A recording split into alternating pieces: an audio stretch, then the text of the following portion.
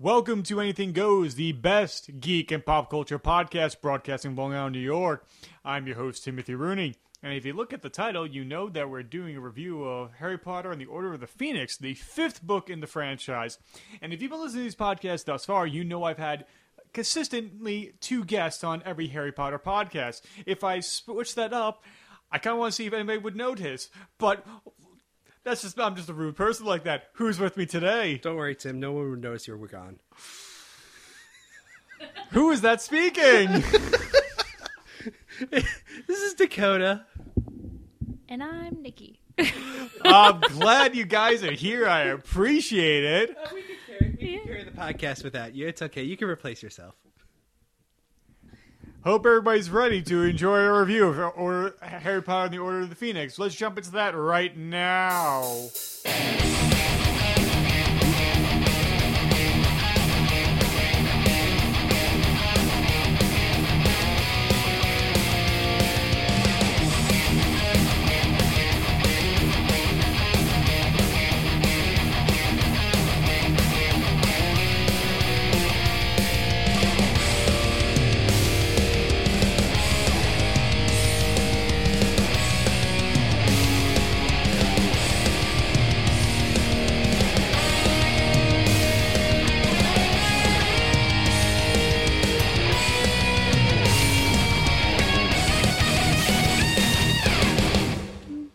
Okay, since every podcast episode with these 2 goons starts with because you laughed at this stupid joke. That's why. I laugh at all of your stupid jokes. I'm an equal opportunity laugher. Judy Crime Fighter. Oh, I'm quoting a horrible episode of Batman. So, Do the damn thing. yeah, you gotta do a synopsis of the book. So come on, Chuckles. I'm a little nervous this time because the third book, you guys hated it. Last book, apparently it was too long and too crazy, so you hated it. I didn't hate it. It was just you gotta bring it down a level. You had 11 when I needed an 8. So can you you can't give me the whole 9 today? I'm sorry for overtrying. I thought that's the effort you wanted. Why are you always disappointed in me? Why don't I come over there and give you a crew cut? Let's see your Stop yelling at me! So Harry Potter and the Order of Phoenix is about... Okay. I was Okay. going to relinquish your duties there. No. Okay. So, Harry Potter and the Order of Phoenix. We start off the book. Harry's at his aunt and uncle's house, creeping underneath windows, climbing in bushes, snatching people up, hide your kids, hide your wives, and hide your husbands because they're raping everybody up here. Anyway, With his wand. With his wand, yeah. Ooh. Moving on. No wonder the Mentors showed up. They were crime fighters that night. So he's getting really angsty at this point. No female contact whatsoever when he's staying at his aunt and uncle's contact. So he starts roaming the streets looking for a prostitute, comes across his cousin in the middle of an alley, and then guess what? They get attacked by Dementors. He does some magic. I'm like, "Poo-doo, poo-doo, poo-doo!" And then and then he returns his cousin from trying to get smooched by a Dementor. Owl comes in and says, "Hey, you're expelled." Then another owl comes in, "Hey, you're not expelled." And then another owl comes in, "Hey, you're probably going to get expelled, but not till this date." So Harry's like, "Oh, fuck this shit." So anyway, the Order of the Phoenix, which is created by Dumbledore, comes and snatches him in the middle of the night because, he's a sex offender at this point, and brings him to 12 Grimmauld Place, which in the book sounds horrible, but to me kind of sounds like a really cool place with all like the weird stuff going on, and like his staying with Sirius Black, which is pretty awesome. Anyway, so learns more about the Order. Nobody's telling him jack shit. Dumbledore is refusing to see him, and all hell is going to break loose. Harry goes to the meeting about the magic for the Dementors. Does not get expelled. We're introduced to the evil bitch, Dolores Umbridge, who's like a toad in wrapped in pink wrapping paper of disgustingness. Anyway, they go to Hogwarts. Shit goes down. Harry starts seeing visions of this long hallway, thinking, "Oh my god, Voldemort wants me to go here. I don't know what's going on." Dolores Umbridge is teaching defense against dark arts. they're not learning shit. Everyone's like, hey, Harry, why don't you teach us? Because, you fight dark arts all the time. Harry's like, no, that's a horrible idea. And then after prodding and prodding and prodding, he's like, fine, fuck it. Nobody's going to come and watch me do dark arts. And then he gets a slew of people that are like, oh my God, teach us dark arts. He's like, fuck, I'm cool. Anyway. This is moving a lot faster than the last time. We're already like halfway through the book. No, you're not, actually. Okay, so where was I? Page 339. Damn it! I'm just imagining. Well, literally, it really is, because that's when they decided to meet. So, Dolores Umbridge is now not only the Defensive Against the Dark Arts teacher, she's the High Inquisitor, which means she could fuck with Hogwarts as much as she wants. So she starts fucking with Harry, teaching him lessons and stuff. And yeah, so, anyway, they find out, so Dolores Umbridge eventually gets Albus Dumbledore kicked out of the school. Harry still has visions. Dolores Umbridge becomes headmaster, and Fred and George are like, fuck this show. We're gonna fuck this school. And fuck her. But not literally, figuratively, because that'd be gross. Them Eiffel Tower again, just... And so, eventually, Voldemort puts an image of him kidnapping Sirius Black in the place in the Ministry. Ministry of Magic, the Department of Mysteries. Department of Mysteries, thank you very much. Harry is like, oh shit, we gotta go save Sirius Black, and everyone's like, Harry, it's probably a trap. It's like, fuck, I don't care. Plot points. Anyway, so they get to the Ministry. Sirius Black isn't there. It's a trap. Shocker. It's a trap. That's right. Yes. General Admiral Akbar's there. But Harry had no Lando Calrissian to save him this time. No, he didn't. But Order of the Phoenix, so it's a trap. All the Death Eaters are there, like, give us the prophecy, boy. And yeah, so he's running around the Department of Mysteries going like, I have the prophecy. And then the Order of the Phoenix comes in like, save Harry. And the Death Eaters like, kill everyone. And they're all like, pew, pew, pew, pew, with magic and everything like that. Sirius Black gets thrown through this veil thingy and dies. And Harry's like, ah! And then he runs away. Voldemort appears. Dumbledore comes in. It's like, fuck this shit. Boom, boom, boom. And they have this whole big battle in the Ministry of Magic. And then Cornelius Fudge is like, oh shit, he's back. And they're like, yeah, that's what we were telling you for the last year, dipshit. And then it finally gets back to Hogwarts. Dumbledore literally then explains everything. And Harry's like, I hate you. But not really. But he's hateful. And then Dumbledore's like, well, now we're going to set up things for the sixth book. So wait till the sixth book, readers. And there we go. Dun dun dun dun dun dun dun dun dun dun dun. And then he realized he was still a wizard. After all that. Plot twist. What? I can do magic. You know how horrible it would be at the end of the seventh book? Is that like we find out that Harry wakes Potter up? is a normal kid in a coma, and he just imagine all this. He just wakes up in the cupboard underneath the stairs. It's still 11 years old. So, as this book franchise is about Harry Potter, let's start with him when we break down characters. Now, the other guest that's on the show has been silent for practically the last 5 minutes because there was a long prologue by Dakota. Whoa. It was nowhere near as long or as detailed as last time. I still brought the enthusiasm, so shut it! I definitely thought for the first few minutes, I was like, I don't think I read the same book as Dakota. Because I was like, oh, there's raping involved. It's just getting weird. And then he's like, I'm halfway through the book. I'm like, check again. You're not even close. This is a very long book. He was reading fan fiction and mistaking it for the actual book. I know, he just created. Interesting. It's like Harry Potter and the Order of the Phoenix, Part B. As written by Dakota. So, your feelings on Harry Potter in this story? Well, everybody always hates on Harry in this story, and I actually, especially reading it again this time, I feel like that's misplaced, because even though he's super angsty and, every other 15-year-old, this kid just has this awful, traumatic, tragic event happen to him, and then he's locked up in the last place anyone would ever want to be locked up in, which is the Dursleys, and which I almost think is worse than being locked up in Grimmauld Place, but it's probably the same feelings as Sirius has, but, and, everybody always hates on Harry because he's just going through all these freaking emotions, but he just saw a kid die. One that I think he kind of had, a budding friendship with. And then, everyone he feels close to, everybody he kind of finds comfort in, had to turn their back on him for his safety, for their safety, for the safety of the greater good. And so The greater good. Yeah, so poor Harry has to kind of like deal with all that. And so I think like a lot of times he just has these mood swings, but I think they're completely justified. Like I don't think they're like mood swings that are, you're like, all right, Harry, like enough, which is what everybody seems to complain about with this book. Yeah, no, I have to agree with you. Yes, he was not climbing in through windows, snatching people up. I'm sorry. Creative liberty. Hey, you gotta give me credit. I'm coming up with this stuff on the fly. But anyway, no, Harry Potter in this book, yes, the first time you read it, you're like, wow, Harry's a dick. But if you read it another time or another time after that, you really start thinking, like, if I was in his situation, this all happened to me last year, and now I'm stuck here and nobody's talking to me about what's going on.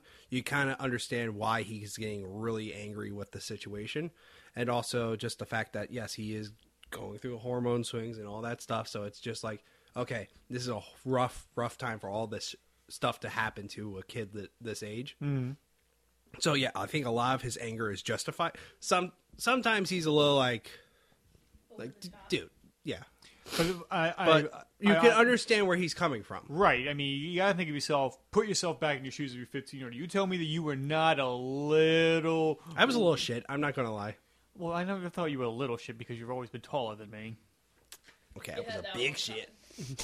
But yeah. I was a big, smelly shit. That's what you're saying. Well, I want to talk about your BO right now, but that's beside the point. I'm sorry, Nikki. But I'll keep my arms down. It's T-Rex arms the entire podcast. Yeah, like I'll have to reach to swing it because you can't T-Rex the mic. So, but like, I agree with you. I mean, I've mentioned this before, and I remember when I was re-listening to the audiobook for Order of the Phoenix a few months back, that it got to the point where, like, Harry was so frustrating to me that I was physically starting to react to it, like I'm starting to shake a little because I just want to throttle this kid because he's being so antsy. But then I like I said before, I had to take a step back and say, you have a character who's dealing with survivor's guilt. Mm-hmm. Everybody's keeping him at arm's length because of that, and situations that he is the only witness to. Half the Wizarding world believes he's a false prophet at that point, and even within amongst his friends, that he feels somewhat ostracized because they're like, oh, we should probably keep things away from Harry. That's why, like, it is almost like a kind of like a separation between Harry when it comes to Dumbledore, especially him, then amongst his friends, and then it almost seems like that's why he's able to find comfort in Luna, because she kind of doesn't really care about what people think about each other, but like she doesn't judge him right away or anything like that. I see what you're saying. I just feel like he doesn't find that much comfort in Luna. I think Luna's like a last resort at a lot of moments, because even when he first meets her, like when she's like, yeah, I see him too with the Thestrals, like he's kind of just like, and then like when she gives him like a vote of confidence in front of everybody, and like what was it, Ernie whatever. Yeah, McMillan was like, I believe in you, like super loud in front of everyone. I'm it's like, Spartacus. He's just like, it's not just loony people that think that. So like, I think in this book, I don't think he appreciates Luna as much as he will come to. Right. But yeah, I don't think that. Well, no, I think he appreciates Luna at the very end, where he kind of sees her as quirky rather than. Well, no, like when he kind of like, after all the stuff that she's been with him through this entire year, and the fact that she's still put that at the last day of school, she's putting up signs saying, "Please return my stuff," and he kind of like, why the hell are they treating you like this? You're actually like, yeah, you're kind of weird, but you're not like horrible. No. But it took him till the end of the book. It took him so long to get to that point, you know. He got there. Yeah, no, and I just feel like overall, like it's kind of it's the same way I feel about Snape. Overall, there's a mutual respect with Harry and Snape, but I don't think the whole journey that he shares with them, like I definitely think he took a very long time to grow on, like Luna to grow on Harry. But like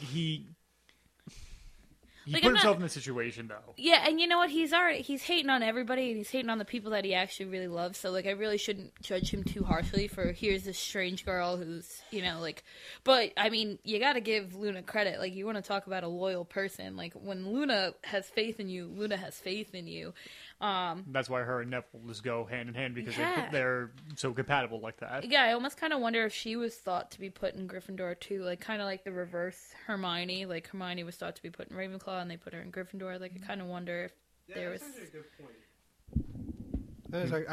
I never thought of it like that, but yeah, Luna has that whole braveness of a Gryffindor And the boldness. but I think the boldness to think outside the box and think differently that's why she ended up in Ravenclaw. But as we're talking about Gryffindor and Ravenclaw, let's talk about the other people in Gryffindor house. Let's talk about Ron for a moment. Okay, Ron, Goes through some big changes in this book. he does. I mean, yeah, Ron is obviously the best. Obviously, he still continues to be Harry's best friend, and he does stick up for Harry in a lot of situations, even though some of Harry's anger is misdirected to Ron. Yeah, he totally, instead of venting to him, he just Yells at him, Yes. and then like unleashes his wrath on Ron, and to Right. the point it's like, I'm just trying to help you, dude, dude. like cut me some slack. I mean, Hermione addresses that more than Ron does throughout the book, but this book, Ron is made prefect, to his astonishment and to the astonishment of literally everyone. Everybody.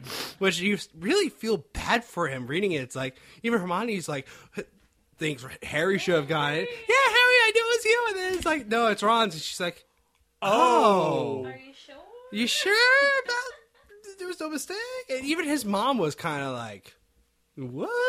I mean, she was thrilled, but There was a moment of hesitation, like, is there You? a mistake here? Yeah, Yeah. because you think of everybody in the family that was already prefect by that point. Percy was a prefect. Was Bill, was Bill and Charlie both prefects? one of them was captain of the Quidditch, the other one. I thought Charlie was both. Fact check that because I'm pretty sure Charlie was both, and I think I don't know if Bill. No, but he had to have been because she goes, "That's everyone in the family." Yes, you're So and then Fred and George are like, "What are we, neighbors?" And I thought that was really funny Yeah. because you can't be like, "Oh, what are we, the redheaded stepchildren?" Because they are Are redheaded. Yeah, Bill was prefect and head boy. It's not funny, you know. You love it. No, you don't understand the redhead stepchild syndrome like I do. Nah. Wow, I love that you just. It's like, Okay, yeah. trials and tribulations of being a redhead in a house. Bill and Charlie were prefects. Bill was head boy. Charlie was Quidditch captain. Gotcha. And then this is like, Which Ron becomes part of the Quidditch team as keeper. yeah, and this is where Ron really starts to establish his identity as a person because he's no longer thought of simply as Harry Potter's best friend. Right. No, he's actually making moves to identify himself and stand alone. Right. Which is also interesting because he's so displaced by it because he can't handle the attention because you see like when he first starts Quidditch it's like yeah he can get block the goals when nobody's looking because he's not used to being the center of attention. Like he's just so taken aback by actually having that personal limelight, which I think is also why a lot of Harry's anger is placed on Ron because now Ron's dealing with the exact issues that Harry has always dealt with, but now Harry's getting pushed further and further in the back. Doesn't Ron say that at one point when like oh now I know what it was like to feel like be you like so hated or something like that? Or was that next book? I know that was a line. Someone said that to I think that Harry may be at the one next point. book. I think it's next book. Okay. Because that's when I think with what's her name is like falling all over herself for Ron at that point. That's Lavender Brown. Lavender Brown. Yeah. No. Okay. Yeah. But yeah, the Weasley is our king song gets created because of Ron's inability to take pressure. yes, and Which you gotta admit is like so catchy. And Yes, like, it is. I'm just like- because I'm like and it- singing it as I read it, and I was and like, as God, soon I as- love the Weasleys. Like this is awful, but like you can't help. Like as soon as you said that, I'm like, Weasley is our king, and I'm like, oh God, Yeah. no. Totally see like in that that soccer arena, everyone's all the Slytherins armor on, like a chant, yeah. With And beat of it. he was born in a bin. Like, oh my god. That's what Slytherins all saying, Weasley is our king. Was that how they do it in the audiobook? Yes. Is that why? I was like, why do you both have like the same rhythm? Because that's not the rhythm that I had at all. What was the rhythm that you had? I'm not going to say it now. It's embarrassing. Yeah, mine was like a hardcore rap. Yeah, I imagine Ludacris singing this. That's what I think. Like, move, bitch. Oh my god, can you imagine? Luda! Oh my, like Luda with like a Pitbull mix. Oh God. Mr. 305. I think we need a change.org petition for Yeah, that just right? to get Ludacris to sing. Like, please, Luda, you throw your beats on this track. Please. And so Ron deals with the pressure of being the new person on the Gryffindor team that costs Gryffindor a game, then eventually is one of the biggest reasons why Gryffindor is able to get the cup at the end of the year. He's not the only Weasley to be on the team that secures that, but it's like I love that moment where they get back to the Harry and Ron and everybody get back in the common room first, and Seamus calls out Harry because his mother reads the Daily Prophet and believes their word as gospel, and Harry's just like, what do you like? You're gonna believe everything your mother tells you and stuff like that? And Ron's like, yeah, I'm with him. I'm with the scarred kid who's being ostracized by everybody. I feel like too, like Harry wouldn't realize that attacking someone's mother is so like offensive because He doesn't have a mother. like when people bring. Well, yeah.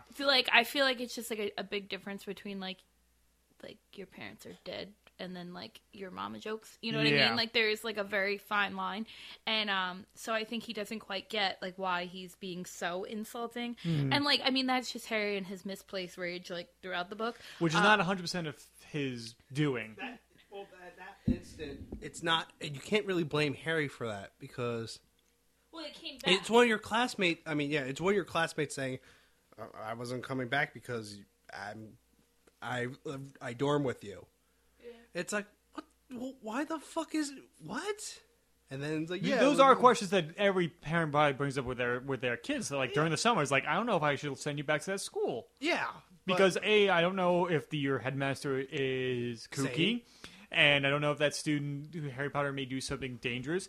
And on the off chance that he's correct and he's telling the truth, he's got a target on his back inside your house. Yeah, no, but I mean, I understand where Seamus's mother is coming from. It's just I also understand totally where Harry's coming from in that situation. Right. And another thing we didn't bring up, the fact, something we'll probably bring up later, that we were talking about his being very angsty and raged. 100% of it is not completely Harry's fault of being a teenager and stuff like that. It's because of Voldemort's influence due to occlumency.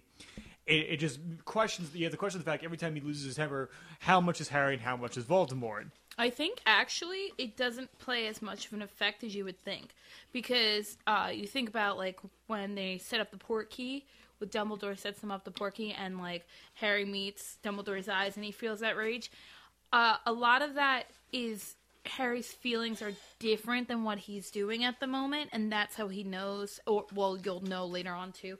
But like, I don't know if I would blame a lot of his outbursts on the connection that him and Voldemort share, because of the fact that like the things that Harry got mad at are very characteristic of what Harry would get mad at. Like when he loses his temper, pick a time with Umbridge, like Umbridge hits him on like such a low level. Right. You can't blame that on Voldemort. That's entirely, and I mean maybe because he's not sleeping, because like I know if I don't get sleep, like everything, like I felt really bad because my coworker is a little annoying last Saturday and I haven't been sleeping that well, and he just like, great guy, he just has one of those personalities, you want to wring his neck, and he was like everything he said, and I'm like, kill you, like I couldn't, and they were like, stop fighting guys, stop fighting, and I was like, oh my god, like I can't help it, I'm just really tired. But I don't think most of these things were like, woohoo, like Voldemort's switching, like I don't think Harry would look back in retrospect and be like, that was Voldemort's fault. No, but I mean there are moments, but in the sixth book he definitely chills out a lot more. Maybe it's because of the experiences he has in the fifth book. In the sixth book, no one's on his ass about being a liar or anything like that. It's like finally, getting it from Yes. He slight vindication at that point. He's and nobody's like really trying to like disprove him at this point. They're kind of just leaving. To be honest with you, the sixth book is the time when he's left alone the most. Right. He always looks for trouble. We're trying to find Draco at that point. Yes. So at that point, it's like, dude, chill. Yeah. But he has that hero complex. But getting back to the fifth book about the whole anger displacement, J.K. Rowling was very clear when Voldemort's anger. She did say, like, Harry did experience moments of either extreme joy or extreme anger that wasn't anywhere related to the situation. But she was very clear when Harry is getting, like, violent or angry, that Kate, like, I think once or twice maybe it was fueled by Voldemort, but it was never really that was the main reason for him getting pissed off all the time. Right. I mean, there was moments where she did, like, feeling rage come, like, that was not of his own, like, coming into his voice and everything like that. words that he was saying. Yeah, he like saying it with more venom. Yeah. Like, there was, like, certain saying that he's just like, this is weird. This doesn't sound like something I would say. But I think there is a really clear distinction. And that's, like, I'm pretty much what you said. But, like, it's just a very big distinction. And a lot of his temper is because he feels attacked on every single front. And the only person I think that really could have fully calmed him, like, would have been Dumbledore, who actively, like, sought not to be in Harry's company. Yeah. So, which kind of sucks when you think about it. Yeah. Dumbledore did admit that he was totally wrong.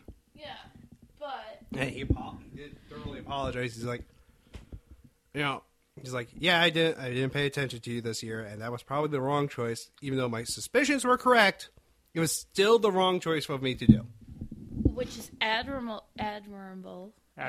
Thank you. But still, like, he left him out to dry when everyone else left him out to dry, which is like, and you literally set up this bond with Harry where your whole, like, his whole Hogwarts career, from the moment that he has actually officially meets Dumbledore, he creates this, like, dependency on Dumbledore, and then he literally just literally cold turkeyed this kid. And it's just, like, things like the hearing of, like, yeah, he showed up, obviously, when he, like, really needed to help Harry, but, like, and then he literally just dipped out after that meeting. Like, that's gotta be so scary. Harry and Voldemort had that one thing in common where, like, the thought of losing Hogwarts was, like, hands down the worst thing in their, like, young years. Brought up in the 6th and 7th book because of that whole relationship, but yeah.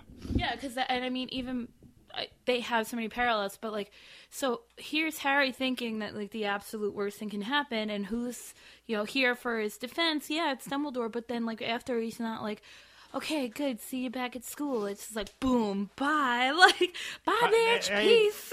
We'll bring up Dumbledore later, but one thing I want to bring up before we move on to our next character, it must have been, like, kind of like a lonely year for Dumbledore not being able to talk to probably one of his favorite students because of what could possibly happen. I'm just talking about on a personal level, not spending time with Harry. I don't know if he had the time to think about it, to dwell on it, because he was constantly making moves for Harry's safety as well as everyone else's safety. So I don't know if he really. I mean, I'm sure maybe, like, after these things he felt guilty, but I wouldn't say it was as impactful to Dumbledore as it was to Harry. Yeah, I agree with that. Gotcha. Dakota agrees. I agree. Moving on.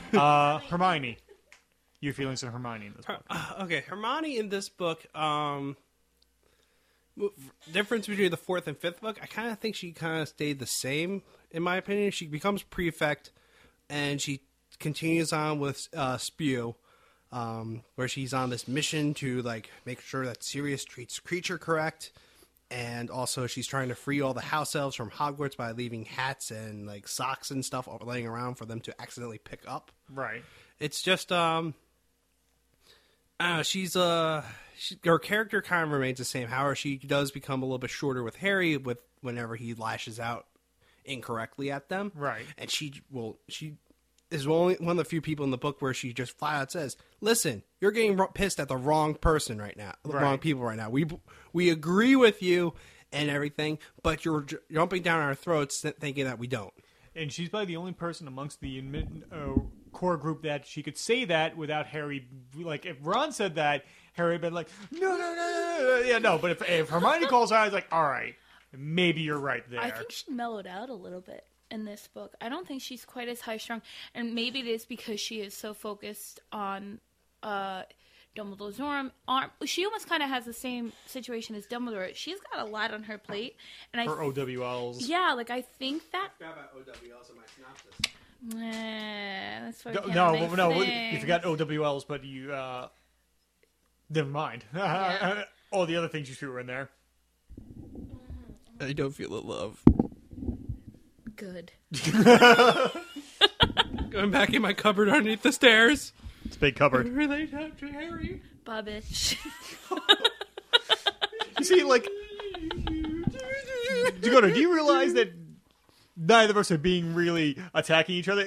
It's Nikki drawing blood right now. You have to admit this. She's very vicious tonight. I mean, Jesus. We're sitting on a couch together, and I'm like really far away from her as possible. Just don't want to be attacked by Nikki. And, Apparently, I'm like super vicious today. It must be my other Horcrux. oh.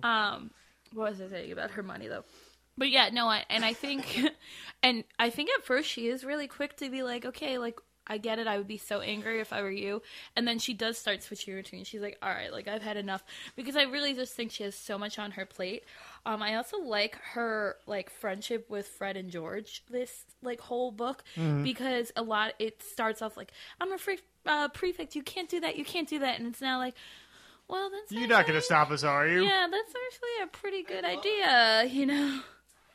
I love the moment like when she's totally against them from like testing their the Weasley's Wizarding Wheezes on like the first years, and she's like, what are you gonna do? Make us do lines? She's like, no, I'm gonna write to your mother. And they're like, no, like a totally below the belt move on Hermione's part, where they're actually like, if there's one person Fred and George probably fear more than Umbridge, it's probably their mother. oh my god, I think all the Weasleys fear their mothers, right? Yes. And it's funny, well, not funny, but like, I'm not mistaken, where it's in this book where Mrs. Weasley deals with a boggart, right? Yeah. Oh And my it- god, and it is that a terrifying broke my moment. heart. Yeah, and it's such a like a quick moment too. It's not like there's It's like a not a whole page, if chapter, that. like half a page really. And like the boggart got brought up like 14 times before anyone actually did anything about it. But like when you finally get to it, it's just this quick, and like what a visual thing to picture too. It's like dead body, dead body, dead body, dead body, and it's like flash, flash, flash. Like it's so quick, and you're just like, oh my god, this poor woman, because she's like all of their mom. You Pretty know? much at like, that point. Yeah, well, they bring it up again when Arthur Weasley gets attacked by the snake, and that's all Harry's thinking about. It's like Mrs. Weasley was afraid that this was going to happen. The Bogart was proof of it, and now, you know, this is what happened. It's like, oh my god. Yeah.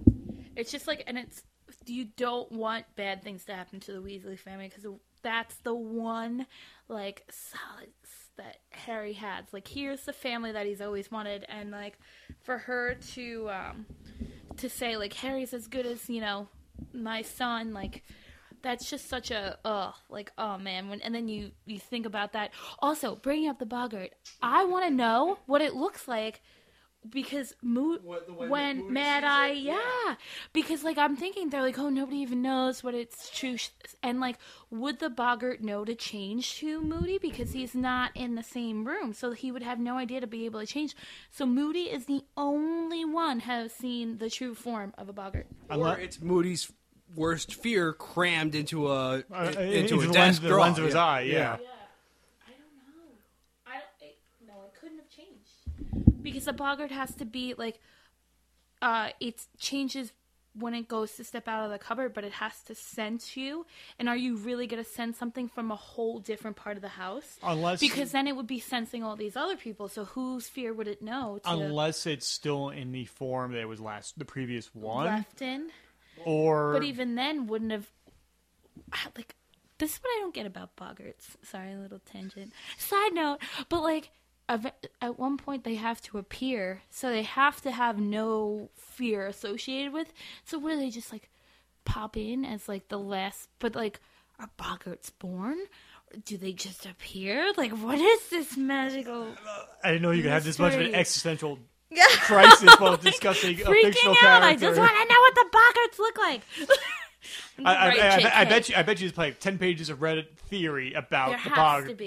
There has to be about it. I just need to know because I really don't think it would have been able to distinguish between Mad Eye and all of the other people, because there's a lot of people in the house at that point, right? So, and because they're having the party, that's the night of the party, right? Yes. Yeah, so there's all these people in the house, and like there's a lot of happy energy, which is exactly what a Bogart doesn't want. So like, would it go into like a protective mode? And probably like how does this work? I need to know. I was like, call the people like, how, what is it, like Mythbusters? I need to know what man I saw. I just read, just pulled up on the Wikipedia thing. There is no image for Bogart, but they're like pretty much. Here's look at you, kid. What? I referenced the Humphrey Bogart quote there. I got it. You didn't get it. I did not get it. Sorry, I was into what I was reading here. Play it again, Dakota. That's another Casablanca reference. Go on. I'm gonna move on without you. Speak now, forever hold your peace. Come on, tell me. I'm freaking out over here. Okay, so Bogart Yes. is the boogeyman. Ew. The thing that hides underneath your bed and comes out and scares you in the middle of the night. Right. That's what it is. It's immortal, so it's not living and it's not dead. Right. Kind of like a poltergeist. Gotcha. So it's kind of like this gaseous thing, apparently. So like a puff of smoke. It's like, yeah. It just describes it as sentient to an unknown degree. Huh. And, yeah, it's just like this. I always thought what a Bogart was kind of like a Ditto in Pokemon, but like purpley black. Right. Like But- scarier than a Ditto. Fucked up Ditto, yeah. Spend too much time in the caves, that's for sure. Pretty much just like that. Now I'm just imagining. I broke her, yes! I'm trying to remember I'm trying to think of, like lyrics into the like. This is Halloween. Like, I am the monster underneath your bed. Hiding under your stairs, fingers like snakes and Spiders in my hair. Isn't that gross? I can do that. And, right off the top of my head. or teeth round and sharp and eyes glowing red. That's what I'm imagining. What the Well, Bogart it's just would because, look like, even when Lupin's explaining it, he's saying, like, I definitely think in the third book he says no one knows the true form. Right. So where are these people getting it from? Where are your facts coming from, Dakota? No, well, it's No, I know. There is no answer to this question. It's just really going to bother me now that we brought it up. I'm going to sit here the whole time. What did Mad Eye see? She has to. We should just tweet her. So hopefully, like, we're doing a Harry Potter podcast. We would like to know, what did Mad Eye see when he looked at the Bogart? Do it. tweet, like, retweet, reply, get a life. No, she wouldn't. No, she would never be that No, vicious. because she answers questions when people are really stuck. Like, Right. So I don't know. You guys should do it. I don't have a Twitter. Actually, maybe I'll just make I'll a Twitter for just this purpose alone. I'll tweet her as soon as the podcast Yeah. is over. Okay, Yeah, let's moving I need on. to Since know. we've talking so much about 12 Grimmauld Place, let's talk Yeah. about the person who currently owns it in this book, Sirius Black. Your feelings on Sirius within this story? Oh, I feel so bad for Sirius because here he's had like the ultimate freedom, and like Hermione, I think it's Hermione who literally says, not that it would have been a cakewalk being on the run and like but like at least he was free, and now he's literally trapped in his own personal Dursleys. So like here you have someone who's known for their recklessness, their rashness, for just this like you want to talk about bravery, like Sirius has it, and Seriously. yeah, seriously. But like I just feel awful, and he's stuck in his worst nightmare, and then he's stuck alone. So you have your worst enemy keeps coming in and being like, ha ha ha, you can't leave the house, and he's all like, fuck you, bro, like I'm wanted mass murderer. So like I don't know, I just feel so bad. And then like, you know what bothers me the most is that Harry goes out of his way to get in touch with him, but doesn't use the fucking mirror that Sirius gave him to get in touch with him. It's like, Harry, get your shit together. And I know it was kind of like a sneaky, like, here's a mirror, don't tell Molly thing, but like, a lot of this could have been avoided. Yeah, we wouldn't have had the climax of the book if he just like, oh yeah, that mirror thing. Sirius. Somebody else could have died. For Sirius, where are you at? Moi? Oh, he's like He's in the shower, like, what? What? Whoa! It's all like Slips out of the steamy. tub. And like, Like, What do you want? What do you want? need help? And he slips out of the tub. Trying to Shatters. shower curtain gets ripped down. Is like Janet Leigh Psycho. Like that's how he falls out of the shower. Hey, if it's shattered, can you like see like all like the different images that are coming through the broken mirror? Probably. Oh man, it's like fucking kaleidoscope. Serious, I need your help. But yeah, back to seriousness. Seriously, about seriousness. Serious. And then it all went black. Sirius Black. Okay. Nice one. I heard it. We heard it. So, But moving on. no, I like how that we actually do learn more about Sirius Black in this book. I mean, you just get the rumors and stuff in the third book, and it's not really his character is not really addressed in the fourth book at all, except for little tidbits on advice for Harry, and we get to see who Sirius Black really is. And yeah, he's an adrenaline junkie. He loves loves the chase, loves being involved, and you can really literally see how it's like killing him being imprisoned in that house, right. and particularly being imprisoned in the house alone with Creature and Buckbeak, and the fact that he can't even go outside. And he's stuck in a house where he's dealing with a house elf that despises him. Yeah. He's reminded of his mother because of a bewitched painting that cannot get off the wall and screams every time she is awoken. Okay. We will bring that up in a moment. And then you got Snape coming in periodically doing the Dennis Leary, President Leary, fuck you dance. As he's like, "Ooh, I can get to go outside, you can't." And Floop powders his way out of there and probably chuckled to himself the entire ride This back. would be horrible, but Snape's standing in the hallway like, I'm outside. Now I'm inside. Guess what? I'm back outside again. What can you do? Huh? What can you do? It'd be like, dude, grow up. He Like wouldn't. if Snape chugged an energy drink. I don't think Snape has ever had that much energy to be like, here I am, there I go, here I am, there I go. I'm on the east side. Yeah. I'm on the west side. It's not the point. Get It's the funny principle of with it. Slides to the left, but- slides to the right. And then we find out more about his lineage. Yeah. And where if Sirius had a slightly different upbringing, or maybe just by his own personality, he probably would have been a Death Eater amongst Voldemort when he was grown up. Mm-hmm. But if he turned against, and we find out he's not the only black family member to turn against his own lineage. We won't find out until 6th and 7th book, but it's 7th book, and when it has the huge wall of the black lineage, and he's been The burned blasted, up. yeah. And I'm just like that. Even amongst the history books, he is erased because of he is considered. No, Tonks wasn't even on it because they blasted off her mother. Yeah. And then it just makes you feel so bad that he's slowly reminded that his family despised him, much like Nikki said, as the Dursleys did. But unlike Harry, he can't go outside and sneak in people's windows and bless them with their wand and stuff like that. And you see a glimpse of one of the Horcruxes. Yes.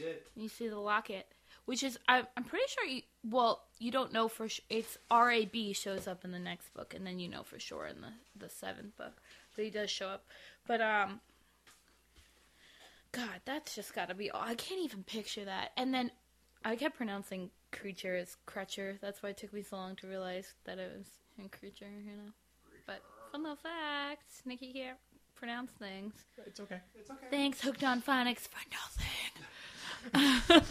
But it reminds me of because you blasted Hooked on Phonics several times in these podcasts. It's because I can't speak, and it's all their fault. I waited somehow Hooked on Phonics to get in contact with you, much like Side Story. Sue me for defamatory comments. Statements.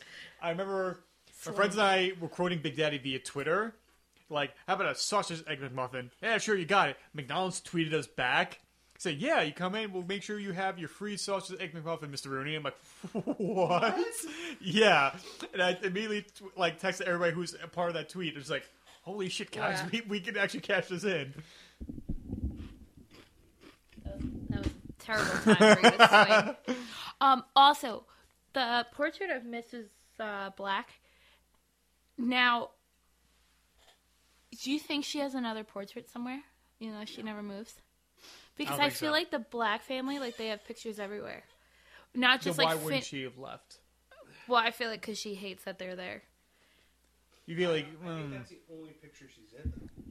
She doesn't roam the house, or they would have to cover up every picture in the house. that would have been kind of really disconcerting. That all the paintings in your house. You couldn't communicate at all. She had to. She has to be able to move because every picture in Hogwarts they can go from portrait to portrait to portrait. Oh, but those portraits could be specifically bewitched. I don't think this painting is that. I think the painting was just specifically for that reason, for like an intruder alarm almost. That's why, because we don't ever really see Dumbledore go from painting to painting. He has to have something somewhere. Yeah, I mean, but we never see him. We see him smile at the end of the 7th book, but we never see him like go through like, "Hey guys, the prodigy! I told you, he did it." But you see a lot of the other like headmasters and headmistresses too. They go, but those just go between their own pictures. But the ones in Hogwarts, you get to go like because the fat lady and her drunk friend, like Phineas. He explains it actually in the 7th book, where he's like, "Oh, we can't go." Like when Harry's like, "Can you bring Dumbledore's portrait? We have questions for him." And Phineas is like, "No, because it doesn't work like that. The headmaster portraits can't walk into those frames, but you can leave their frame and then walk around other picture frames." It was weird because Phineas cannot move to into another headmaster's frame. Okay. It doesn't work like that. However, he can go to the Black 12 Grimmauld Place and then go into other pictures in the place. Okay. They said that specifically when he didn't believe that Sirius died. Right. He went back to Grimmauld Place and he searched the house for him. Right. So he went to picture to picture to picture. Gotcha. So he can move through frames. It's just he can't move in Hogwarts. He's stuck in that one frame. Okay. So I think if it's in the same room or it's connecting, if it's in the headmaster's office, they're stuck in their own portraits. Yeah. which presumably there's another Dumbledore portrait probably somewhere in the world. I mean, everyone else. Dumbledore did say that everyone has portraits in like very high places, like Diggle or whatever. The one in the one in the Ministry, the one at St. Mungo's, they can go to those portraits and then they can move around there. Oh, St. Mungo's is part of this book too. We can bring up another thing we can bring up later. Yes, on. one other thing. But final thoughts to Sirius Black.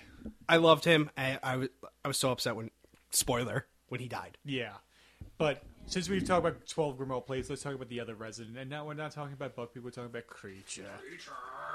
You know what sucks so much about Kreacher? I mean, I know Sirius couldn't get over it because Kreacher would have literally had such a big impact on Sirius's childhood, so he couldn't get over that. But it's Sirius's own advice that he didn't follow.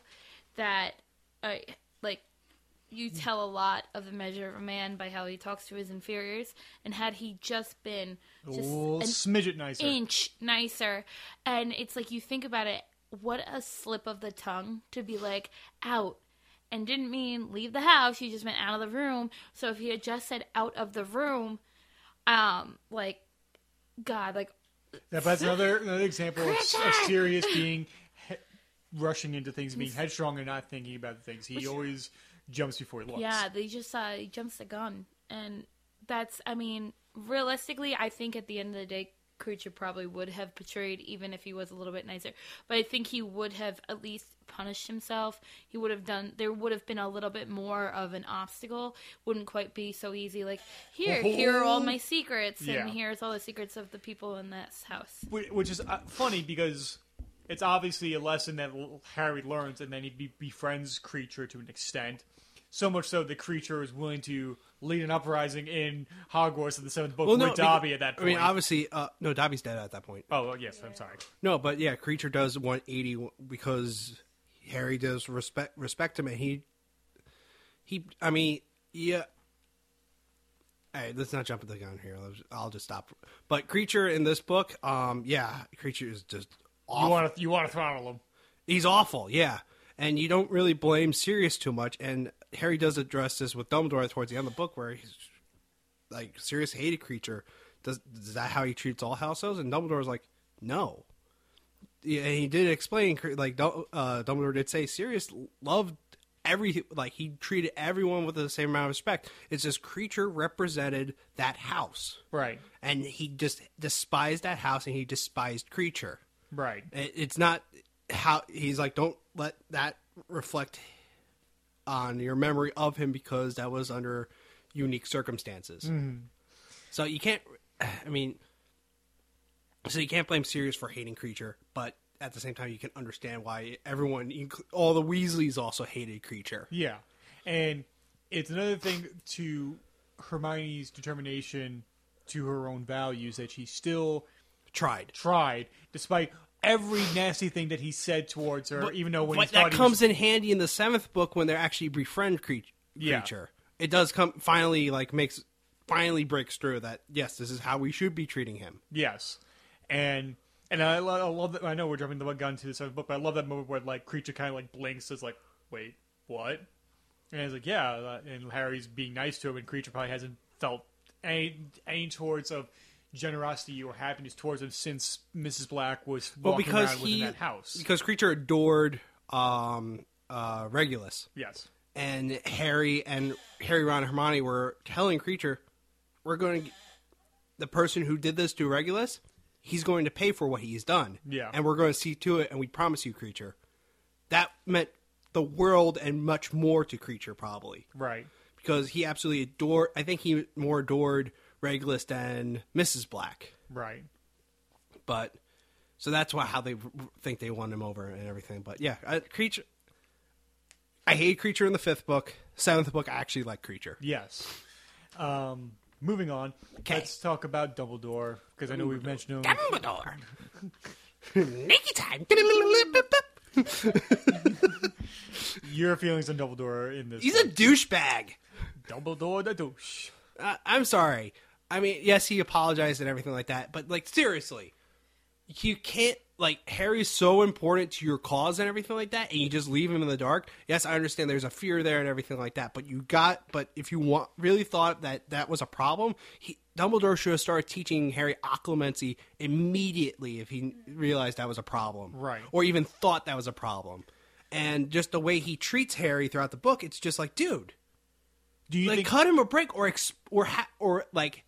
write him a letter explaining what's going on. Like, Harry, for your own safety and the safety of the order and everything like that, we can't be in touch currently until I figure some shit out. Harry would not have accepted that. He would have thought that was a cop-out ending, but it would have been something, though. It would have been something. Just something. I mean, that's what Harry was really looking for. Just something. Even though, once he gets something, he wants more of it. Of course, but now... But just someone or just some sign that Dumbledore understands where Harry is and understands that... And Dumbledore just should have somehow figured out how to explain to Harry what the hell was going on. Right.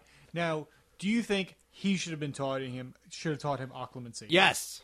It would have been much easier than Snape, because even Dumbledore admitted towards the end of the book, he thought Snape could get over his hatred towards James, and he didn't. He absolutely despised James, and he absolutely despised Harry, and he's like, that's kind of my fault because I thought Snape would have grown up. You think being that Lily's son would have overcame that, but obviously it didn't. He's a spitting image of James. If he was like... personality and looks-wise. Yes, and the only thing is his mother's eyes. But if he was we'll get to those eyes in the movies later on, don't worry. Oh, yes. But if he was like... I guess if he looked like Lily, it would have been a little different. But I don't know. He's exactly like James, so that's why. But yes, I think Dumbledore should have done something more than what Dumbledore did. Well, all right. One last thing, then we'll go to Nikki. The duel between Voldemort and... Oh, my God, amazing. That is probably... Oh, it was just like, yes! And You're probably flapping through the pages and everything. And I cannot wait to the movie, because I think that movie is probably one of the best adaptation moments in any of the movies. I have not seen the 5th movie yet, so I'm really looking forward to that. It is perfection, and there's a moment where... Skip through everything up to that point. We can't watch that part because we want to hear your reaction to it the first time we see it. So okay, I promise you I won't see the movie until I watch it with you guys. You guys better watch the movies previously so you guys can talk about stuff. Deal with the devil. Okay. And just one thing I will mention about that scene is that when he enters the scene, you just see Voldemort's face is kind of slightly. And then he's like, all right. That's subtle, like...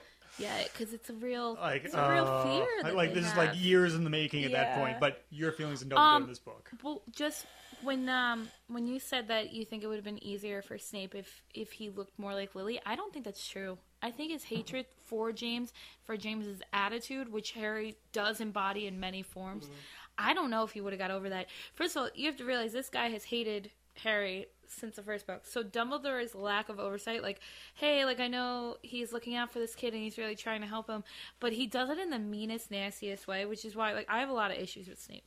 But I don't think trusting him with something like, okay, hey, Harry, I need you to be vulnerable with me, even though I'm an asshole to you all the time.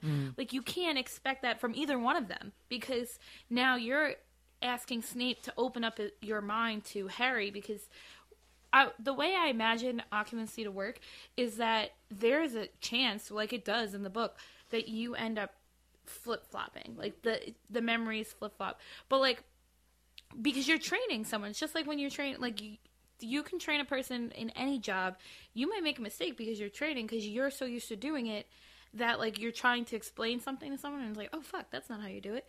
And I just think, like, Dumbledore just makes so many mistakes in this book. However, the thing that I do like about Dumbledore, in the movies you already see, like, angry Dumbledore, but this is, like, power Dumbledore. Like, this is when Dumbledore in the books, it's like, wait a minute, he is not that wise, feeble old man. Like, there is so much shit that Dumbledore does in this book that you're just like, yes, Dumbledore, get it. Like, when he is in his office and he's like, oh, did you think I would come quietly? And I'm like, yes, Dumbledore, you escaped, boy, I get it. Like, You got to admit, Minister, Dumbledore Has some style. that is such, because I love that too, because you know that, like, every time I can't even say it, Phineas, like, has to help Dumbledore, he, like, hates him a little bit more. Like, I feel like Phineas and Snape have, like, these really interesting overlapping qualities, but it's just like every time Dumbledore's like, hey, can you do this? Phineas is like, do I have to? So for him to give Dumbledore a compliment is more so fitting than all the other headmasters and mistresses that are like, oh yes, we idolize you, Dumbledore, because, like, It's his personality. yeah. So it's to have, like, somebody who, like, is not a complimentary person. Like, even poor Harry is, like, venting to himself, thinking he's alone. He's like, first sign of madness stuck into one's own head. And I'm like, that's fucked up, because he doesn't even know you're in that picture frame. So now he thinks he's even crazier when he's not crazy. You're a fucking person in that picture frame. So yeah. But, like, yeah, Dumbledore is just, like, fucking beast in this, and you see that, and then you start to see that decline in the next book, because I think you realize his age in the next one. So this is Dumbledore's book for his character, not his relationship with Harry, because Harry treats Harry, I'm sorry, it's a 15-year-old kid. Like, if you're not going to explain any kind of, you're going to leave him in the dark, completely in the dark, but expect such great things from him, like, don't lose your temper, don't leave this house that you hate, don't do this, don't do that, okay, like, I got you out of this, I'm gonna bounce. Like, you can't just be like, bye, like, trust me, like, and you would think he would just blindly trust Dumbledore, but that's not Harry's MO, ever. Quid pro quo, Dumbledore. Quid pro quo. Those answers are not on those cheap shoes, Dumbledore. Now, I have to. Yeah, just take a breather. But I just want to add one thing with the whole occlumency. With it, like, part of what I gathered from occlumency, part of the developing it, is to meditate, release all the stresses in your mind, and just go to, like, a happy place every night before bed and once waking up. So the whole meditation was part of it. I think Harry would have been more receptive to actually do that if Dumbledore was saying, Harry, before you go to bed and before Relax. you get out of bed, just meditate, release all the stresses from your mind, and just go to that happy place and everything. With Snape saying, yes, Potter, I need you to meditate and be back here for another ass-kicking, motherfucker. And it's like, fuck you, motherfucker. Now, do you think Snape meditates before he goes to bed every night? I think he's beyond that point, though. Yeah. Snape is so proficient in beginners, occlumency. Yeah, he has that. I mean, he's so good at occlumency that he can even fool Voldemort. Right. And he is a double agent, so he has to be able to close off his mind. Whereas Harry, Or he's you're in all lying about kinds of being a agents. double agent. There's just so many sides. It's a triple agent. He's an octagon agent. But, like, I think I'm working for you, but But- then and, they think I'm working for them, but I'm really working working for for- you. and then I'm actually working for myself and my selfish thoughts. Yeah. And that's like another thing too, like when you tell somebody to calm down, especially someone like Harry who's known to be emotional, like you're gonna have the side fact. And think about it, 15-year-old kid with all this shit going around, like, yeah, just calm your mind, Harry. Like, no big, like, maybe give him a fucking joint and he'd be able to do this. But you can't just expect him to be like, yeah, Harry, like, I know you can't do all of the things that you love, but we want you to be calm and present. Like, what are you talking to? Like, Professor Trelawney? Like, what the fuck? I mean, Dumbledore has all those silver objects in it. One of them has to be a bong. There was smoke up in there. There was a serpent. I'm just saying. Harry, take a hit of this thing. It's fucking cray, man. What's his name? Mudungus Fletcher. Yes. He definitely was smoking a bong in Grimmauld Place because Molly's like, "Do you have to smoke that thing in here?" He was smoking weed. I'm sorry, that's a very Mudungus thing to do. Okay, his name this is is- Mudungus. Mudungus. Now, He's the got question- dung in his name. He is smoking weed. All right. Since we're talking about releasing of stress, this is a joke that Dakota and I have talked about since the second book. Uh-oh. Other than smoking I'm not weed, ready. God, it's making so much uncomfortable when you saying that. Do you think Harry should have relieved stress in other ways? Yeah, nope, wasn't ready for that. I was not expecting. You know, J.K. doesn't explain a lot of things like bathroom and stuff like that, so he probably did. Do you think he should have Especially done... with images, thinking about Joe and Ginny. A crying Cho, like, I don't think it would have worked. No, but like his I have a Cards Against Humanity joke. I'll tell you off mic, but when it comes to crying and sexual stuff. But moving on. Oh my god. No, but his like thoughts of Cho like being that hot seeker, like, oh, she rides that. Yeah, you ride that broom. Try to keep it somewhat professional. You want to go seek in my pants? I love how he says try to keep it somewhat professional, and that's what your result was. Hey, Cho, have you ever thought of being a beater? Oh my god. This is what happens when you open up these doorways, Tim. Dakota just jumps right in. He's like, did Yeah, you right, say yeah, polishing a wand? I'm here. Yeah, he went through the veil head first with that one, that's for sure. So, do you think, let's try and be adults about this. We're saying we're dropping F-bombs and everything. It's No. already rated R. I know, but this is a serious question here. Do you think masturbation should have been a thing that Harry should have considered to relieve stress during this I year? just don't think you could put that in. A book like this, I know. Tween book. Yeah.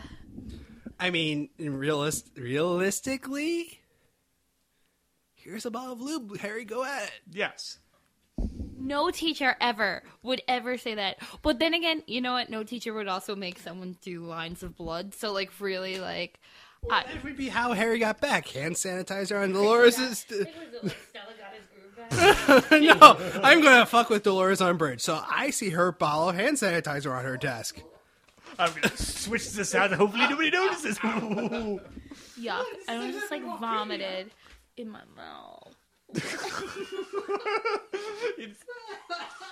All right.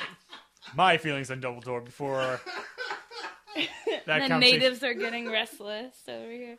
Yeah, just chuckles over Breathe. there. Oh, that's gross. I agree. However, Dumbledore should have reached out to Harry at one point, even if he doesn't make eye contact, and it's like, I don't know, conjure up a goddamn confessional at that Something, point, so yeah. so he could have a conversation with him. So it's not like, He, like, at least his friends, even though they were, like, cryptic letters and stuff, it's like, we'll talk to you soon, like, all he had to literally said was, let me figure some shit out, Harry, and I will get to you as soon as I can, and he doesn't do anything to give him any kind of inkling that, like, he had no idea Dumbledore was showing up to the hearing. no. I So, mean, and like- even Just give him, like I said before, just give him something to go on. I mean, that's why I totally agree with Harry smashing up his office at the end of that book, because I would have been there at that point if I lost a family member due to his negligence of not explaining things to me. and that things that could have changed a course of events that would have prevented me from going there and causing this trap to go off, I would have smashed his office too. And I like the fact that Dumbledore is like, you know what, you really actually do need this, so by all means, I have too much stuff anyway, and allows him to smash up his office. That line's still a little douchey. Do you think it's just like It's a little... I know where he was saying, but to me it reads douchey. Like, if you want to smash my belongings, go ahead. I think I have far too many possessions anyway. I didn't find it douchey. I think at that point he's just like, Harry, whatever you need, you know, like... I understand. Just go until you're Yeah. done. Go until you're done. I mean, I understand that part of it, but he could have delivered it a little bit differently, I think. I don't know. I guess I just always read it in like a Dumbledore voice. So like if Snape said that, I would find it probably the ultimate douche line ever. Yeah, like I think it's just like how you read it. I just don't picture Dumbledore ever sounding super douchey, except for like when he's talking to Cornelius Fudge. He might come off pretentious, maybe, or not purposely pretentious, but Like genius, pretentious. yeah, where you just can't help but kind of like end up talking down a little bit. But it leads Dumbledore at the end of this book leads off to Half-Blood Prince has become my second favorite in the series, and I love the relationship that Harry and Dumbledore has in that. But that relationship is made stronger due to the trials and tribulations that goes on in this book. I agree. So I appreciate this book more for that. I would have to agree to that. I have to agree to that because at the very end of the book, where Dumbledore really like, you've been through so much, and he levels with them. Yeah, I'm going to be straight with you for the first time since you've known Since me. the end of your first year in your hospital. Yeah, I'm going to be straight with you when I should have been straight with you from the beginning. Right. And, okay, so moving on, we're looking at kind of do some comparison now. So, Ginny and Cho, the women in Harry's life. Okay, Ginny doesn't really get much attention, because Harry was into Cho, Right. So he didn't pay much attention to Ginny. Ginny is obviously becoming more of a character at this point, where she's there. She's actually she's a kind of girl version of Fred and George, and she kind of sounds like a really cool girl, like you can hang out with, and you can totally understand how Harry finds her attractive and everything like that. But, Right. But she wasn't the focal point of like the love interest in this book. It was Cho, because Harry had a crush on Cho since the third book. Yeah, when he first noticed her. He first noticed her, and then really grew in the fourth book, and now the opportunity is there to actually date her in the fifth book. But there's a she, dead Robert Pattinson in between the two of them. well, that's more. I mean, I understand that, but at the same time, Cho really messed that up because she just couldn't help. Did he save and talk about me before he died? It's like, I thought we were having a moment here, but now we're talking about this. No, because he was like, "Why are we in the grave?" Dead, Just like that. just like that. Ouch. That was rough. Not gonna lie. That was rough. Well, I agree 1,000%. I actually like that Ginny has backed off and Ginny's like dating other people and she's letting her personality show, because had she always been like so obsessed with Harry to the like where she was afraid to talk to him, they never would have been a thing. She literally would have been kind of like this background noise to Harry. So the fact that she's her own person and she's coming into her own in this book is fun to see. And then Cho, it's just one of those things. I think I like how JK did it, because it's a timing thing. It's 1,000% a timing thing, just like it was with the last book. Because if Harry had asked Cho to the Yule-Ball before Cedric, things would have possibly been different. But then, just like real life, like you meet people and you try these things and the timing's not right, and it's for the better. He ends up with someone who's much better suited than Cho, and you gotta A much more mature woman, because she's Yeah. had a few relationships before that. That's Yeah. not trying to like degrade Ginny in that way. No, but, like she's just dating. Like I mean, you never get kind of like any sexual overtones in like, in Ginny's like storyline. I just think like I feel bad for Cho. Like you think about it, she just like Hermione puts it. She's like, she really fell for Cedric, then he dies, so she feels awful about that. But then she kind of has these feelings for Harry. but Harry saw him die, so now she feels guilty. So there's a lot going on for this poor girl, because you think about it, she's 16. Like, Yeah. this is not, like, this is a rough time for her to go through this.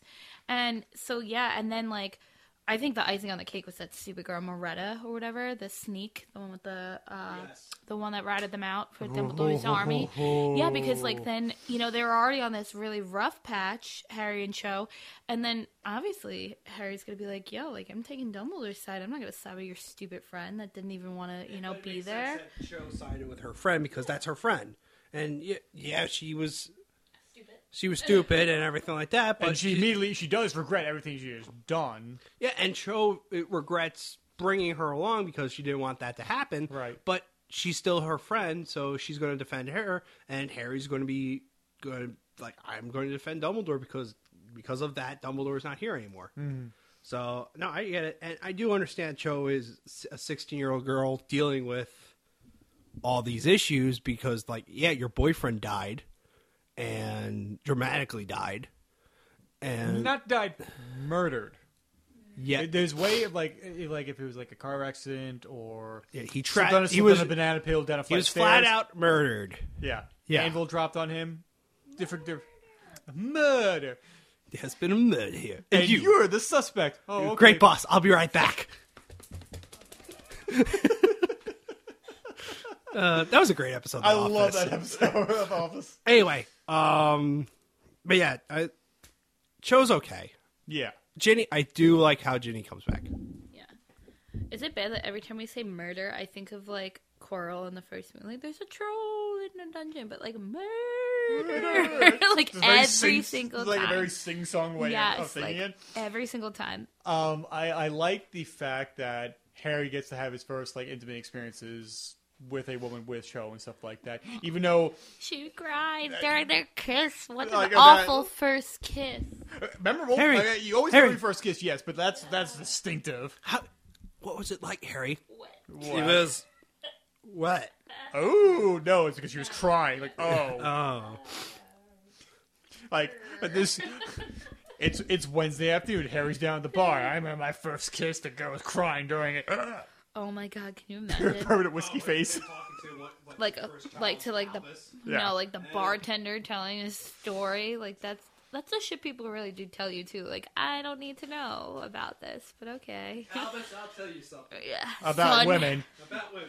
Never kiss a girl while she's crying. If you're Take us so out of context right there. never kiss a girl with a lot of baggage.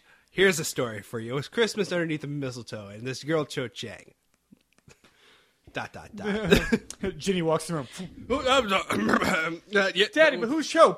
Ah! yeah, how about those goddamn Quidditch. United? How are they doing this year? Yeah. My feeling. Chudley Cannons? Yeah. They're suck as yeah. Oh, she's gone. Okay, let's talk about this. Well, that's we would have to imagine that Albus would end up going to school with Cho Chang's kids. Like, they'd end up at Hogwarts too. So, assuming that she gets married and has kids. if they kind of hook up with Draco's kid? That would be a very awkward engagement. I just have a funny feeling Draco's gonna be scarred for the rest of his life and like never mate and just die in a hole by himself. He had a kid. Yeah. But he should just die in a hole. By No, himself. we have problems with the epilogue. We'll get Yeah. there eventually. That should be a whole episode on its own. But my feeling, like I was saying, going back to Cho Chang and Ginny, like, it's interesting that Harry, despite all the things that are thrown at Harry, that Harry's the most stable of those two. In that between that Cho and that Harry relationship, that he's the stable one, and he realizes like, whoa, I got things going on, but at least I am a little more connected, or at least like held together better. Yeah. Maybe it's because the confidence boosted because of him teaching in Dumbledore's army, and then there is a hint of jealousy. It's the Irish in him. He just bottles it all up. It's true. And then like Ginny kind of gets slightly jealous by it, but doesn't let it consume her. That she goes out to have a relationship. Yeah. It's not out of spite either. No, it's just It's not like- she's it's not like- living her life. It's like Harry, like say if Harry's his microphone, and like Ginny's like, like don't mind me, I am right No, here, it's just PDAing not. right now. Don't do that. No. No. Yeah. I understand what you were trying to do, but like no. That was super awkward making out with Eric. Yes. Kind of like Wayne's World with his ex-girlfriend, like hooking up with random guys at bars, and they got doing horrible stuff. I have a present for you. If it's a separate head, I'm going to be very upset. A gun rack. I don't have. What am I going to do with a gun rack? I don't have a gun, let alone enough to reward an entire rack. Moving on. Like them in this book, despite all the weird things that happen. Luna and Neville. I know we talked about Luna briefly and we talked about Neville, but Neville really steps up to the plate in this book. yes. I mean, Neville's awesome. Yes. Neville really starting to shine why he's in Gryffindor, and you really understand his motivations behind it in this book. I mean, they touch on it in the fourth book, but you really see how it affects him. Right. And you have a really touching moment at St. Mungo's, too, where he visits his mom and dad, and his mom is mentally ill now. It's heartbreaking chapter. It's heartbreaking, and you just can't help but cry to the point where his mom hands him a bubblegum wrapper, and he really cherishes the fact that his mother gave him something, and it was just like, dude, the feels. And, yeah, it's like, oh, but that's why I love Neville and Luna. I absolutely love Luna. Yes, she is great. She's comical because she's so off the wall, but her dedication, her loyalty, and everything that comes with it is great. And you would never have been introduced to her unless Ginny has said, "Oh, that's Luna. She's cool." Yeah, Ginny knew. She was reading the Quibble upside down, correct? Yes. Okay. Because there was some code in the runes and stuff like that. And but no, I absolutely love Luna. Absolutely thought great addition, and also the fact that at the very end of the book you can't help but feel sad for her when she's looking for all her stuff, and she's like, "It happens to me all the time, though," and it's like, you shouldn't have to. It shouldn't happen to you all the time. Like, Luna, let me give you a hug. Come here. Yeah. Well, and I also feel like she's one of those kids, like in high school, that like everybody was like, "Oh, I don't want to talk to them. They're strange," but like flourish after high school. Yes. Like they reach college and just like life is now their oyster, and everything that was like almost kind of like bullied, like they were bullied for, is actually what they're loved for. So I would hope that the Wizarding World is kind of Luna. It should be, because she really is one of those characters. I just enjoy her, and I just like quirky people in general. So like that kind of energy is, and I think it's what Harry needed, because you look at Ron is funny, but like you don't have any kind of like quirky weird energy, and I think he honestly needed that to be like, okay, life gets weird sometimes, but at least like, I'm not worried about crumpled horn Snorlax. Right. And then Neville is awesome. Neville, like, especially after that whole scene in St. Mungo's, how hard he works at Defense Against the Dark Arts. Well, especially after Bellatrix breaks out. Mm-hmm. And, like, the fact that I think, too, Neville, people underestimate, like, Neville learns. People always think Neville's, like, really slow and he can't do these things. He learns. He just needs the right teacher. So Harry was the right teacher for Neville with Defense Against the Dark Arts. And then even, surprisingly, so was Moody, because Moody, like, in the books, took time to kind of, hey, read this, hey, read that. Recognize what kind of student he was and changed for that. And it literally, sometimes it just takes a different teaching style, and, like, people flourish. So people kept saying, oh, Neville can't do this, Neville can't do that. No, Neville can do it. It just takes Neville a little bit of a different path. And so, yeah, I like that you get to see for once. And, like, even at one point they say Hermione gets, it's not the stunning, what charm was it that Hermione got it first and then Neville was the second person? Patronus? No. It wasn't Stupefy? I don't think so. I'm going to look. I'll look and see. Well, you do that. Yeah. But going back to Neville real quick, remember he was the last one standing with Harriet in the Department of Mysteries. Yeah. And he was hurting and everything like that. Broken nose, bloody everywhere, and he was not going to abandon Harry until the fight was over. And that's why you could argue the prophecy, which is like the big MacGuffin of this story, was about those two kids. Yes, which after you learn that, it's actually like the last stand was between the chosen one and the could-be chosen one. Yeah. Which was really, I thought, was brilliant writing on J.K. Rowling's part. Right. Yeah. And like I was saying, my feelings on Luna and Neville is like Nikki was saying, need that quirky kind of comic relief to break up the tension of this book.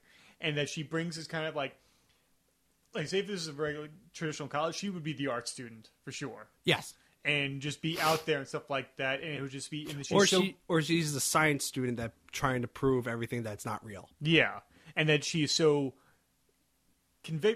has such convictions about herself like that it's just like I can't help but admire her for that. Mm-hmm. And she has one of my favorite moments during the Quidditch match when she comes out to support Gryffindor. That she has the giant lion on the head, and you hear the lions roar. Like silence the other team. Just the MGM lion just on that's her exactly head. what I imagined on top of her head. And another referencing the Unusual Suspect again when he was making fun of the Order of the Phoenix movie, and Luna looked like she's very in the poor West End rendition of Lion King right now. It's true. I was like, oh my god, he's so right there. And that you dropped something. I know I dropped my pre-production notes here. It's the shield charm. He masters the shield charm second. Hermione is the only one that gets it before him. Hermione actually trips up on the Patronus charm later. They say. What are you saying? Hermione trips up on the Patronus charm. And then I thought it was a little funny because you're reading the 7th book over again when they're breaking out of the Ministry of Magic, and Harry's like, Hermione, do a Patronus charm. And she's like, eh. And she can't do it at first. And like there's like this awkward like, do it again. And then she gets the honor out, and Harry just goes to like the woman that was on trial. She always struggled with that one. And with Neville, like we were saying before, that having him coming into his own, having him much like Ron develop his own personality. Like we've seen the fragments here and there, but this is when it comes full force. And like Nikki was saying, like once Bellatrix has escaped, it almost is like he deserves his own Rocky montage of him getting ready. Yeah, I just want to see Neville on top of a mountain and just scream like he screams Drago and Rocky IV like Bellatrix and echo throughout Hogwarts at that point. I'm gonna make the Bellatrix the studs. Neville, I think you're training too hard. Maybe I think you're right. Falls asleep. Luna! That's how he goes. I literally like yawned. And so He's beat to shit at the Department of Ministries and like I didn't hear a bell, guys. Like, Neville, no! I'm over here, man. Oh, okay. Right next to him. Yeah, his eyes are swollen shut. Anyway, so it's glad to see him become really an instrumental part of Dumbledore's army, and the seeds are kind of planted, obviously, with the prophecy that's brought up that we'll see play out through the 6th and 7th book, especially the 7th book. Now, moving on to Fred and George, the Hellraisers in the every sense of the word in this last book. Best fucking... This was their book. I loved... And you know what? They took being banned from Quidditch a lot better than I thought they would. Oh, yeah. Because that's really, when you think about it, it's one of the very, very few things that were keeping them at Hogwarts. And the fact that they were so, like, whatever about it, you know? If they didn't have the store, they would probably would have flipped out a lot earlier. You know, it's also one of the things that Fred and George are extremely serious about. Like, they're very lollygagging about everything, but when it comes to Quidditch, they're very serious about it. And you have to think, they have to make excellent beaters because they have that, like, twin flow, you know? Like, so it's not even just so much that they're super talented, but the fact that they're twins, like, they're in sync. They're simpatico. Good word use. Thank you, yeah. You like that I don't struggle on words like that, but I can't say simple words like shields. But yeah, no, Fred and George, and the joke shop, like, I just think that was an excellent, because, like, what else would you, like, two really, really smart wizards, because they are really smart, they just don't apply care themselves. About, yeah, it's like stuff they care about, they're able to do it. Because you think about some of the magic, like, even Hermione's just like, how did they get the hat to take your head off? Like, they had to, you have to bewitch it so that the invisibility, like, perimeter is expanded, and how do they do this? And so for her to be marveling at that, like, that takes some stuff, you know? And, like, they're literally just such a fun, and oh man, when Peeves salutes them, Peeves, who never ever listens to a student ever, like, takes, like, their mission statement with to heart. honor. Right. Yeah, like that. I'm like, yes. And I think that was such a good, I love that they decide to like rebel when they're like, haha, let's make the headmistress suffer. With Peeves saluting him, I think it's because like they've accomplished so much mischief that he could only dream about doing, to the point where it's like, I have nothing but respect to you, and in your honor, I will continue the fight. Yeah, he has to up his game I at have that picked point. I have taken the baton, and I'm going to run with it. But no, I like Fred and George are great. They really are great, and like you do see, and you have to applaud the risks they were taking with their like the candy line, because like they're really going to mess themselves up if they can't figure it out. Yeah. I mean, one of my favorite moments was Quidditch practice when they came up with the boils one. Yeah. Like you break out into boils after you eat it. So the problem is you haven't figured out how to get rid of the boils. And like, I don't see any boils on your face. On my face. It's not a place where you see. Where you parade around, where you don't show off, and then after practice, they're both walking in bow-legged and like. Just imagine that long trek up the hill. Oh my God. Back to Hogwarts at that point.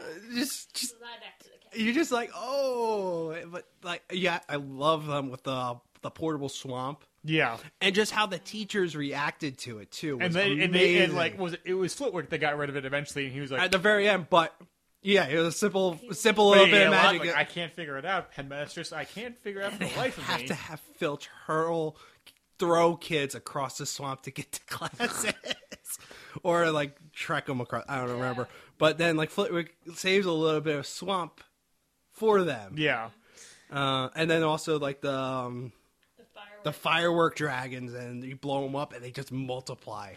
And then what is the name for the ear? Extendable ears, which comes in incredible use throughout, especially the 7th book. From this book on, it's extremely useful. Yeah, and then later, like next book, you see their whole line about defense against the dark arts, like the Imperatrice Black spells and things like that. Like they're so clever, and like even I think it said like 7 different times they're like, how did they not get more OWLs? Because they really should have. They're so clever. They didn't care. They just didn't care. Yeah. No, I mean you really did, especially the 6th book when they said like, oh yeah, even the Ministry of Magic's approaching us with some of our product line for like shield charms and shield cloaks and stuff like that, and then all this portable other stuff. It was really clever. I love them. I mean, one thing I was kind of like when I was a kid or as a student, if a subject really interests me, I excelled in. If it's class that I didn't really have an interest in, I barely made it through. Right. And so I see where you're coming from, and I kind of identify with that a little bit with Fred and George, and the fact that, like Nikki was saying, that they took them being banned from Quidditch after the fight that breaks out after the game so well, and it's surprised they didn't just like, all right, fine, and blow up the school. You could tell that they were extremely upset about it, right? Because it's one thing that they took serious. But do you think the joke shop was not ready, and that's why they stayed? I think they were just finishing research. And I think they wanted a reason to go out with a bang. I think they were literally waiting for just the right moment, because the newts were useless to them. They were waiting to have a secure location, which was like 99 like Diagon Alley or something. I think it's like right here. But yeah, they're new 93 Diagon Alley. So close. I think they were waiting to get a site for their joke shop, and they wanted every product like perfect. And where are you gonna get an endless supply of test subjects other than at Hogwarts? Yeah. You know? So I think it was, how can we make our legacy of jokeness, rebellion, and make sure that they set their jokes up. Like, that's the best marketing campaign you could ever ask for. Yeah, because everybody's just like, oh, I want that. And like, oh, you want those dragons? Yeah. Come to our shop. Yeah. Actually, I feel bad for Lee Thomas. Because once they left, they even said, like, he just looked lost and, like, sad because, like, his 2 best friends are now gone. So he's like, who do I talk to? Who do I hang out with? Hang out with, what was the name of the knight with the... Sir Cadogan. That's the only person you can hang out with. Stand and fight, you cowards! I've been standing here all the time, Sir Cadogan. Oh. Okay. So, my final words on Fred and George. Love them. And they're probably the only successful business over the summer in Diagon Alley as the events of the sixth book plays out. Yeah. Last, big hero we'll talk about, then we'll jump into the villains, is Hagrid. Hagrid's, Hagrid's life story. I wish he would have thought. He's another one that if he just thought things out a little bit better, life would be so much easier for them. But even when he comes back, Hermione's like, I will literally plan your lessons for you. Let me do it. But he doesn't take it serious. He's like, oh, I'll be fine. I'll be fine. I'll be fine. Not until Hermione, until he was on probation. Until he already gets put on probation, which I mean, really, she was gunning for him anyway. Yeah, but because it would have made it a lot easier for himself if he just listened. But then the injuries with Grawp, it's like, damn it, Hagrid, you don't think these things through. You're already kind of coming home late, and I get it. It's family. It's the only family he has left now. But oh man, let's say Hagrid. if Harry found out that he had a giant family member, literally, do you think Harry would have done the same? Yeah. Yeah, I mean, A so lot of them would have done the same because even they didn't want to give up on Percy. Percy literally abandons them. abandons them. They tried, even though they thought he was a big prat. I know why I did it, but it's just damn, you're bringing it, and to bring Grawp back to Hogwarts. This is I think my biggest issue because how temperamental. Actually, you know what? He didn't really realize how big, so maybe I forgive him a little bit more. But he didn't realize how temperamental things were at Hogwarts when he brought back Grawp. Because I think he thought, okay, Dumbledore, if I do get caught with this, Dumbledore will understand. But here, he literally comes back. 3 months into the semester at that point? Right before Dumbledore leaves. Yeah. So. He doesn't come back till right before Christmas. Yeah. What were we saying again? September 1st is start of term. He doesn't come back until there's a lot of snow on the ground, so right before Christmas. Right. But are you done? Okay. Yes, Hagrid did not think about bringing Grawp back through. No. However, if you know the 6th and 7th book, you have to applaud his efforts because he does train Grawp to be civilized. Yes, to an extent. But more than the actual anyone giants has ever expected. Yeah, more than the giants they dealt with over the summer. But that's also Hagrid's thing. Hagrid takes these creatures that nobody else can domesticate and domesticate them. Because you look at the Thestrals, Hogwarts is the only place that has trained Thestrals. So much so they'll let strangers ride them from across the countryside. Yeah. The more I think Hagrid thrives with, the more dangerous the creature, the better. So that's why when things you could tell he kind of gave up when he did the flubberworms, but the more dangerous the creature, the more Hagrid thrives, and that's why he doesn't understand why wait, you don't want this lesson on these dangerous creatures. You want something as boring as what did he bring? The Jack Russell looking things with the fork, the Krupp. Oh. You know what I'm talking about? Fact checker. I could probably you don't have to bring it out. I'm sure I could find it. Dakota, your feelings on Hagrid? Oh, I love Hagrid. You can't hate Hagrid. You just feel oh, Hagrid, think about it. You feel Hermione's straining a lot. So, just put 2 and 2 together. This is not going to work. This is not a good idea. But you got to take into consideration the efforts he did to find Grawp in the first place, dealing with all the giants in the mountains in the middle of nowhere. But that's Hagrid, though. He with Madame Maxine at it, he has to protect. She wasn't. I don't know how much effort she tried to stop Hagrid from doing it at all. But apparently, no. She probably felt that.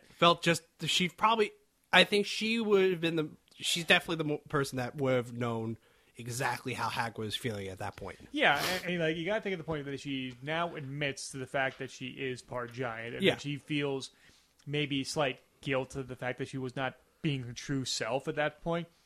It seems guilty that she got angry at Hagrid. Yeah, there's a lot of identity crises going on in this book, whether it be people coming into who they're going to be with, like Neville, Luna, Ron. as well as Hagrid's dealing with what his family and what his lineage is and trying to change that. Madame Maxine finding out, well, accepting the fact of who she really is and respecting the fact that what Harry wants to do. And I just, like, you gotta think of, alright, think of the centaurs or anything like that, or any other magical creature in the Dark Forest, and all of a sudden, a 18-foot giant is now amongst you. Yeah.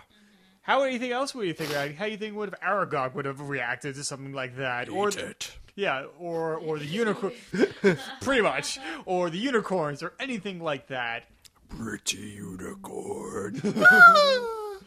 So, but also, I love the moment where Umbridge has had her hatred out for Hagrid, goes down there with a goon squad to arrest him at that point, and I love the restraint that Rowling has. She never cuts down on seeing from ground level that battle. We only see it from the observatory tower, watching it as their OWS is going on. Even to the point that the teacher is trying to keep everybody concentrated on their astrology, But failing. but it is a full-on race war that's going on down there. That she has to and then deal with. McGonagall coming out to Hagrid's Defend him. defense, and she gets nailed with 5 stunning charms. And Hagrid flips out and starts chucking things across the campus. Pretty Oh much. my god, yeah. And then they hit Fang, and he just completely lost it. And he picks him up and runs him off into the woods. And I don't know. I think that's probably one of my favorite chapters in this book is that moment there. Now, since we brought up Umbridge so much, let's move on to the villains. Let's talk about Evil Incarnate. I hate this bitch. Even before we started, before you got here, I was like, I forgot how much exactly I hated her until I started reading.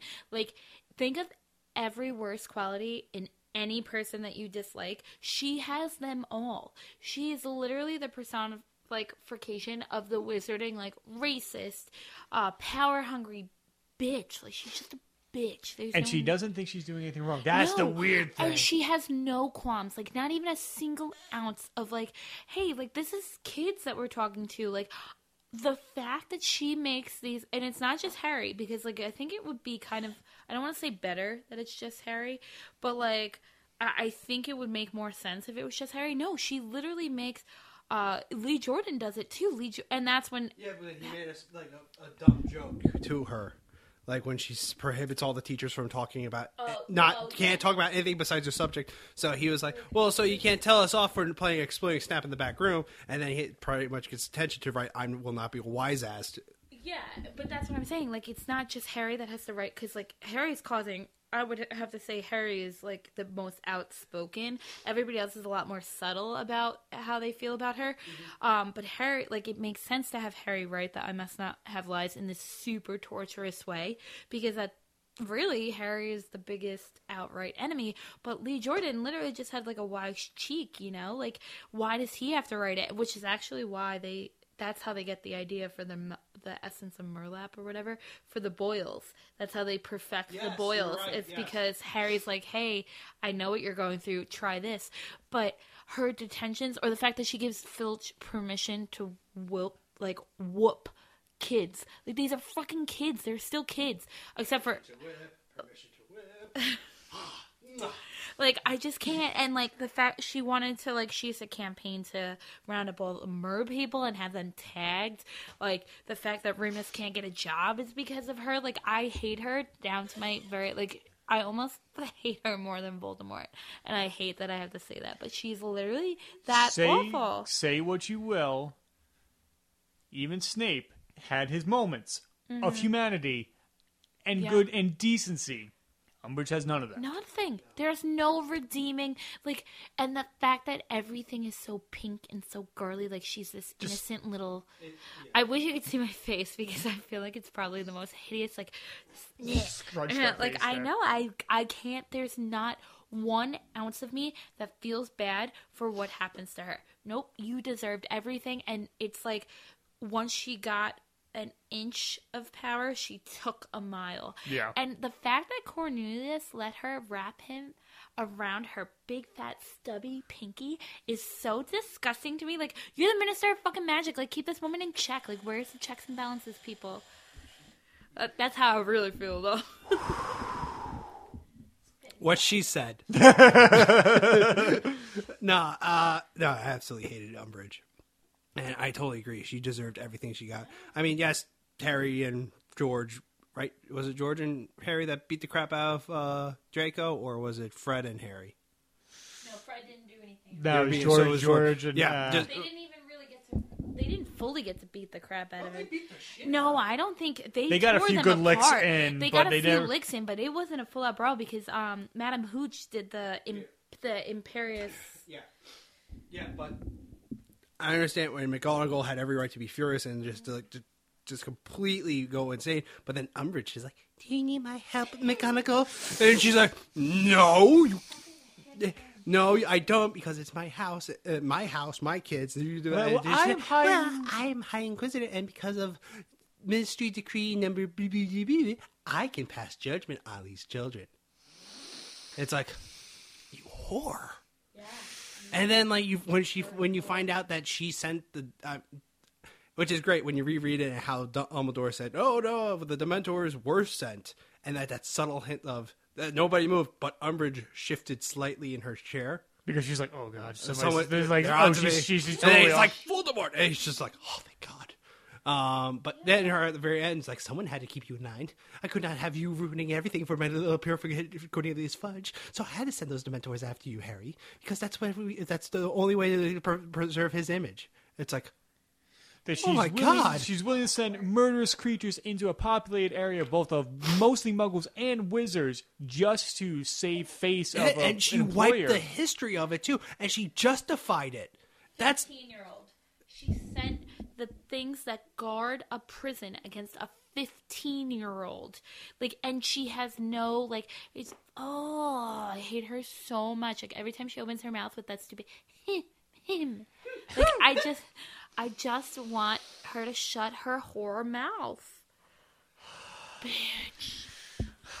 I just feel my blood pressure is climbing right now. now I have that quote in my head from that one movie. "You shut that cunt's face before I fuck start her head." But no, you wouldn't even want your dick near her. No, she got a lot. She got exactly what was coming to her with those centaurs. Yes, And like, I just don't get the half-breed thing. Like the half-breed thing, because she's a half-blood. she's a half, because well, she's a self-loathing which- half-blood.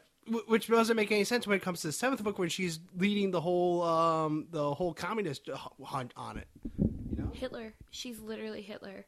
She is the Hitler of the Harry Potter universe because it's the biggest hypocrisy ever. Well, Voldemort's a half-blood too, so. Yeah, but like still, like All right, so she's Goebbels, he's Hitler. yes, we'll let Voldemort keep his Hitlerness, but like, oh my god, I just don't. She's such a hypocrite, and she's so blinded by her own. Oh my god, there's literally times like this that I really am glad that we don't videotape our like podcast sessions because I feel like we get in like a lot of trouble. Probably. Yeah, like I feel like it. I'm glad. Relief. Good taste has never been a good thing. Never a great amount between Dakota and I when it comes to a podcast. Your moral compass is a little Well, skewed. I have a great foundation of my moral compass. I just Just for think- the sake of humor, I will let that You're fly. willing, like Fred and George say, you're willing to toe that fine line. Of course. yes. Oh man. Like I said last podcast, where you guys blatantly laughed at me for saying, outside this podcast, I'm a pretty decent human being, but you both laughed at me and didn't believe me. You are a decent human being. It's just You when we are. put a big black thing in front of your face, that's when things change. I love big. Move it away. That's your autobiography. Big like black that thing is in the my name. face. And that thing- Dakota that's the Wegan, author's and face. when you put big black things in front of my face. That's the author picture on the back of the novel. Oh right my back? god, yes. That is it. When you write that, I expect the dedication page to be to me and Tim. Yes. To So- Tim and Nikki for always believing. For the Pottercast. Thank you very much. So Welcome, my bitch. feelings on Umbridge now. Yeah, how do you follow those feelings? A lot of feelings that happen. took it. You ran with I know. I really I hate her. That every book has, at least with 4, 5, and 6, has a character that's introduced that is kind of an obstacle for Harry. And it gets to both a physical and emotional level for Harry. Last book was Rita Skeeter and all the lies that she spewed with her writing. Now it's with Umbridge in this book. The thing is that she is so self-righteous in her own beliefs that everything what she believes is what the Ministry of Magic should do, and she convinces herself that she's doing it for the greater good. The greater good. Thank you. I'm glad somebody gets my Hot Fuzz reference there. And that she is such a bigot. That she is such a person who, like, there are, like, you think of, like, bosses that hate young people but will respect older employees and stuff like that. She has another one of those things that she has much more patience for teachers. Not much more, but so much patience. No, see, but her patience for teachers, the only teacher she has patience for is Grubbly Plank. Because even Flitwick, who in the beginning, like, was kind of on the level, like, as this, like, term goes on, she gets less and less support from him, and the less and less support, the less she cares for them. Like, there's no real... Her respect is for Cornelius Fudge and Cornelius Fudge only. I mean, she doesn't even get respect from Snape. No. I mean, she flat out, in his review, she flat out insulted him right in front of his face in front of all the students in his class. And that's where his Octopus training came in to meditate himself into a calm state, like... I will not go up there and fuck it out of her! Snape has an ego. Like, Snape has an ego, and she touched that sore subject. Exactly. And she knew that because it's like, hey, you never get this defense against the dark arts position because I'm not sure, nor obviously is Dumbledore, that you can handle yourself around the dark arts. So, like, she dove that knife in from the get-go with Snape. She was holding no fucking punches. She was just like, I hate you, I hate you, I hate you. You okay? Hate you, I hate you, I hate you. Like, she literally... There's no stone she leaves unturned, except for Filch. I think but she doesn't know that he's not magical. She doesn't know he's a squib. Because she's just like, don't use this spell. And he's all like, okay, but he can't use any spell because he's a squib.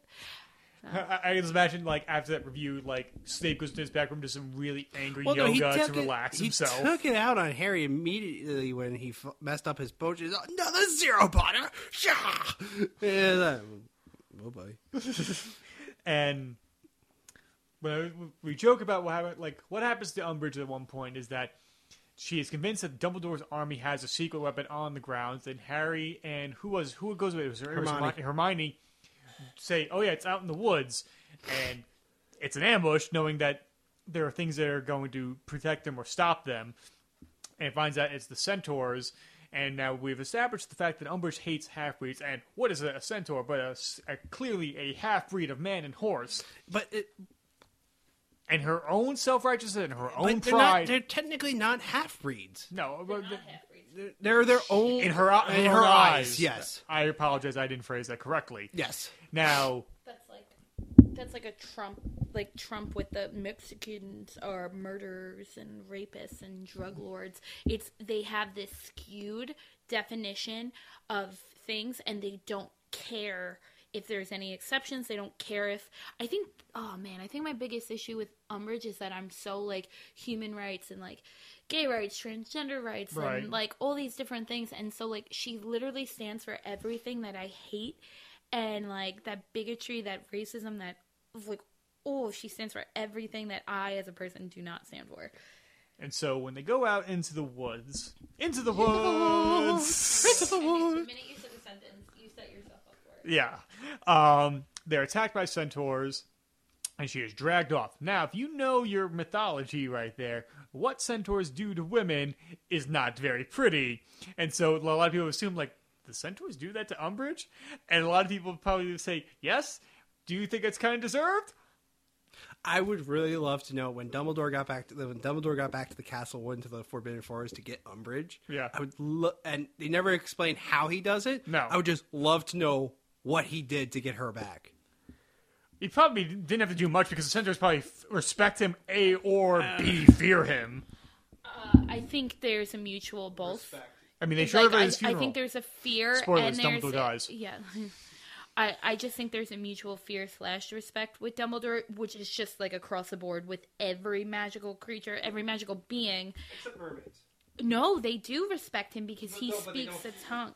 Well, they don't fear him, but they must fear him to a degree. I think because he can keep them. He obviously had to be able to arrange this, and I feel like if you're just like, hey, like we respect each other, but I don't want your mer people to do what mer people do, to these champions. Like I feel like there must be like an ounce of, because like with such a great reputation, with like just a great presence, there's an ounce of fear in everyone. Like even the people that respect, like the things, that greatness that Dumbledore can do, there has to be a little ounce of fear. Maybe, but if Dumbledore arranged everything with the mer people and everything like that, and he went out of his way to set up everything for them to exist in these locations, like for the centaurs to be left alone in the Forbidden Forest, mer people to be left alone in the lake. Like at the same time, like centaurs, I can understand respect with that fear in it, but the mer people, there's no if he set that up and to just live a happy life here. You're cool. No one's going to go and bother you. He's able to keep a giant squid in check to not attack the mer people. Yeah. I don't know. Maybe. I just feel like The giant squid is very friendly. That's true. I mean, this giant squid swims with the students, and if they're easy pickings, they don't swim as fast. he is like the giant squid is really friendly, but the mer people are not really friendly. So to keep that, there's got to be like some kind of animosity between the two. So he has to be able to tread the line. Just imagining like Elf, like the squid comes up like, "Bye, students. Hope you have a good summer. Thanks, Mr. Giant Squid." Like, oh my god, you made me ink.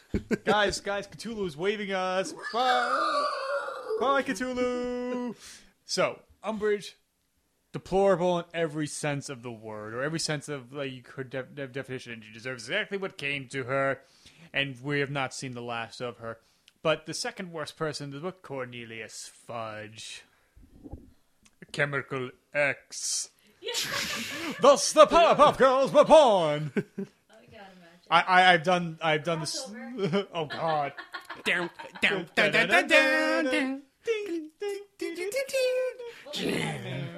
that you guys showed me. The Justice Friends. Super Friends and Powerpuff Girls. Yes. What? The Powderpuff Girls? It's Powerpuff. Everyone gets that wrong. There's no D. Power Powerpuff. informative. Moving on. Cornelius Fudge. What a douche. What a douche. You get why he's doing it, though. It's out of fear, though. It's out of fear, and for the greater good. The greater good. He doesn't want a panic on his hands. No. You could say Barracuda, and people go, "What? Huh?" As You soon as said you mention shark, we have a panic on our hands on the 4th of July. it's that. Yes. Oh my God, it really is that. It is. Tim just had a moment where he just realized everything. Ding. Whoa. It's like the mayor of the town of Amity in Jaws. You're doing it so there's not a panic on your hands, and you can have life continue as normal. That happy life that you had for the last 14 years can continue, because literally there was nothing. Okay, yes, you had a couple problems here and there, but in general, everyone's like thriving. I mean, look at Diagon Alley, for instance. When they have no fears in the world. It's vibrant, it's bustling, and everything. As soon as they said Voldemort's back, everyone goes into hiding. It's all panic. So you can understand why Cornelius Fudge is like, okay, it's easier to point to Harry and Dumbledore saying, he's an attention-seeking whore. He's a senile old man. Voldemort is not back. There's no danger whatsoever. It makes sense. I mean, what Umbridge doesn't make sense, but what he does, you don't. Yes, he's a douchebag and you hate him for it, but you can't honestly say, I do not see where you're coming from with this. Right. I don't respect Fudge for... No, I'm not saying I respect him. Yeah, it's one of those things. It's like he got so used to power that he just refused to acknowledge that. I don't even want to really say the piece, because obviously this has been leading up to, but it's just like, I just don't get his motives, and they say like he must have gotten a taste for power and he doesn't want to lose it, and he thinks that Dumbledore wants it. But honestly, if Dumbledore wanted to be the Minister of Magic, he had the could. opportunity And years I think ago. he could do it anyway. Like if he's just like, I'm challenging your Minister of Magic, like I feel like they would be like, wait a minute, maybe we should what's the point? Because really what they end up doing with Fudge is they're just like, bye Fudge, we brought in somebody better suited because obviously you're a hot mess. So they could do that at any moment if Dumbledore was like, hey, I want that position. Dumbledore doesn't want it. And Dumbledore helped you along the way. So to turn your back on somebody who helped you because you don't like what he's saying, like that's kind of like, do we know what house he was in? What Fudge was in? Oh, fact checker was going on. Because like it's one of those things, like it's a very Slytherin like quality, because even Phineas brings it up. He's like, maybe Harry, you did belong in our house because you're trying to save yourself, but in a smart way. Like, you know when the fire is getting hot, so you're trying to save yourself. And he's like, no, I'm doing it because I'm being a hero. But it's just like, it just annoys me because Umbridge wouldn't be allowed to exist if there was no Fudge. Mm. Like there would be no reason for an Umbridge if Fudge was just like, hey, you know what? He was a total enabler to everything that she wanted to do. And like he was so blindsided by this, and then to do like, he just does these little spiteful things. Like, hey, Percy, you really done fucked up last year, but you come on board of my special, team because I respect you.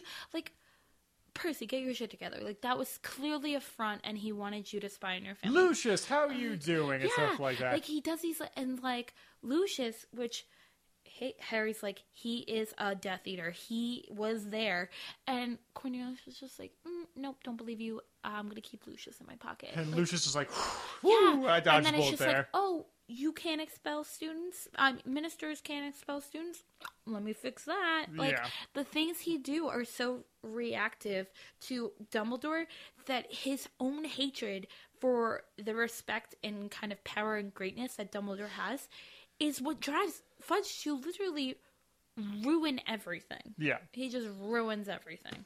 If Fudge is a Holocaust denier. They're out there. I mean, isn't that sad? That's so sad. He's a Slitherpuff. A Slitherpuff? They don't know what. No. Never official. There's no Hufflepuff in Cornelius. What is it again? No, I totally see Hufflepuff in him. How so?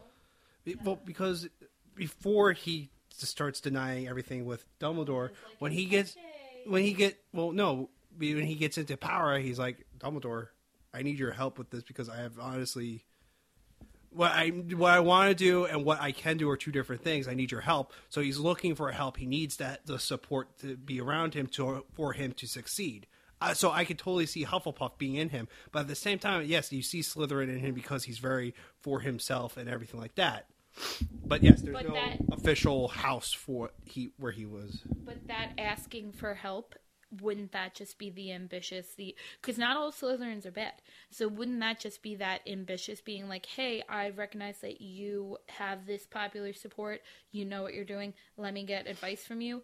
Isn't that more a Slytherin trait? Because where is the loyalty? Where is the humbleness that comes with the Hufflepuffs? And where is the hard work? Because he doesn't work that hard. He works hard to keep everything under control. No, I don't. That's a cunning hardworking. That's not a. No, well, here's a different article where they're saying that because he's so spineless, he's not a Gryffindor. No critical thought, so it's not Ravenclaw. But his previous attitude is unlikely to be Slytherin, so that probably makes him more Hufflepuff than anything. But I mean, no, I totally see that he is a hard worker because you don't just become Minister of Magic for just the sake of it. And he actually had to have programs in place. He actually had to work his way up through the ministry. He was part of the enough magical to the point that his efforts superseded Barty Crouch's efforts. What? Yes, and then he became the Minister of Magic. But once he was there, he still needed to work at keeping the Minister of Magic job. Barty I'm- Crouch's but I'm family not kind of ruined saying- everything. And though. Barty Crouch created his own demise. So is it really that he was a harder worker than Barty Crouch? No, he was just in a better position than Barty Crouch. And then here's my thing with Hufflepuff: there's just a Ravenclaw. kindness that. I'm just guessing. Yeah, I would have went Ravenclaw for Barty Crouch. Barty Crouch. If Yeah, I had to guess. and then like little. Jar is Ravenclaw. So I just personally, See that. even like, because when he's all like, Harry, like, it's okay, everybody jumps, but he does that out of fear. He's like, oh my god, we can't lose Harry. This, oh my god, like Sirius Black's out. Oh, this would be a PR nightmare. Right. I think there's just so You don't much. think there's any genuine feelings I there? don't think so. I think he is like a there's just a diplomacy that I think would be very attributable to a Slytherin, not the Death Eater kind of Slytherin. And even how he networks and knowing who to network with to go against Dumbledore. There's so much cunning that I do not see. Maybe like a young Cornelius, like before Ministry of Magic, like maybe I could see that kind of like with how do you say it? Sirius's little brother. Regulus. Thank you. Reggie. Let's call Reggie him the Reggie because I could say that. But like you can see that switch where he was like, he embodied the Slytherin and then he was just like, wait, I'm really brave. And that's somebody that I could see a 2-part house. And like, I'm a firm believer of the 2-part house system, like a major and a minor, but I just don't see. And I honestly think if that is true to do like a Slitherpuff, it had to be Baby Fudge, because there is nothing in adult Fudge's timeline that you see. Even think about before the Time Turner, Fudge brings up those Dementors to kill Sirius, no questions asked. He's like, my personal safety was at risk. What your personal safety? Like, what? Like, he's very Slytherin. Like, if All the articles about Barty Crouch Sr. Point to him being Slytherin. I don't know, I would go. Well, you know what? He might be a Raven Slytherin combo. Yeah, but why? Because he is really smart. Like, he is a very, like, he spearheads, but then I guess, I don't think I've ever seen him being that very selfish. I think he's doing everything for the greater good to an fucking extent. greater good. Everybody with the greater good. Well, His perception of it. Yeah. Well, I'm just saying everybody with their greater good in their. that's the whole problem with Ministry of Magic at that point. And that's Umbridge too, because Umbridge thinks she's doing it for the greater good, and it's Yeah. not. There's another article that says Barty Crouch Sr. is Slytherin. Barty Crouch Jr., they're pointing to Ravenclaw, actually. No, see, I would think that would be reversed. Crisscross. Dun, dun. Sorry. So my feelings on Cornelius Fudge. Well, actually, Baby Crouch would probably would be a Ravenclaw. Because you think about how much effort he put into his whole scheme of being Mad Eye, he probably would be. I mean, he would have to be so they're probably. It's just like a regardless.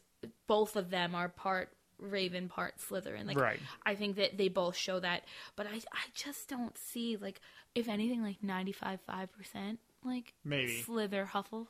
So- You know, like all that with Cornelius. With my feelings. I still think Hufflepuff would be his ideal house, because I don't see him, because he's not hardcore like some of the Ravenclaw people or Slytherin people, and he's not, and he's a little bit.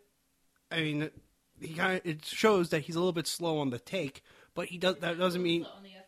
Yeah, but no, I think nailing him in Hufflepuff is actually I feel more comfortable saying he's a Hufflepuff instead of a Slytherin. You know what? But look at the Hufflepuffs that we like. Would you compare Cornelius to Cedric? Well, different people. I mean, would you put Slughorn in Slytherin? I mean, you can't. Well, could you compare Barty Crouch Sr. to Slughorn? No. They are two. Yeah. No. They're very different people. I mean, because that's the bad rep that Slytherin gets. That Every bad person who's gone evil was a Slytherin. Does not mean everybody who's gone through Slytherin is evil. Yeah. Now think if you are sidestep it a bit. You're a first year student. Your parents were like Gryffindor and Ravenclaw, and you end up being in Slytherin. But you're a good kid. My child. Yeah. Slytherin. Yes. Swear to God, just Yeah, like totally disordered, but like you know that he is a very determined person to make his own identity and stuff like that and be successful. You could see that being a Slytherin quality, even though he's probably a good person in general. It just so happens that so many people have gone bad, has gone through Slytherin. It's an unfortunate set of circumstances.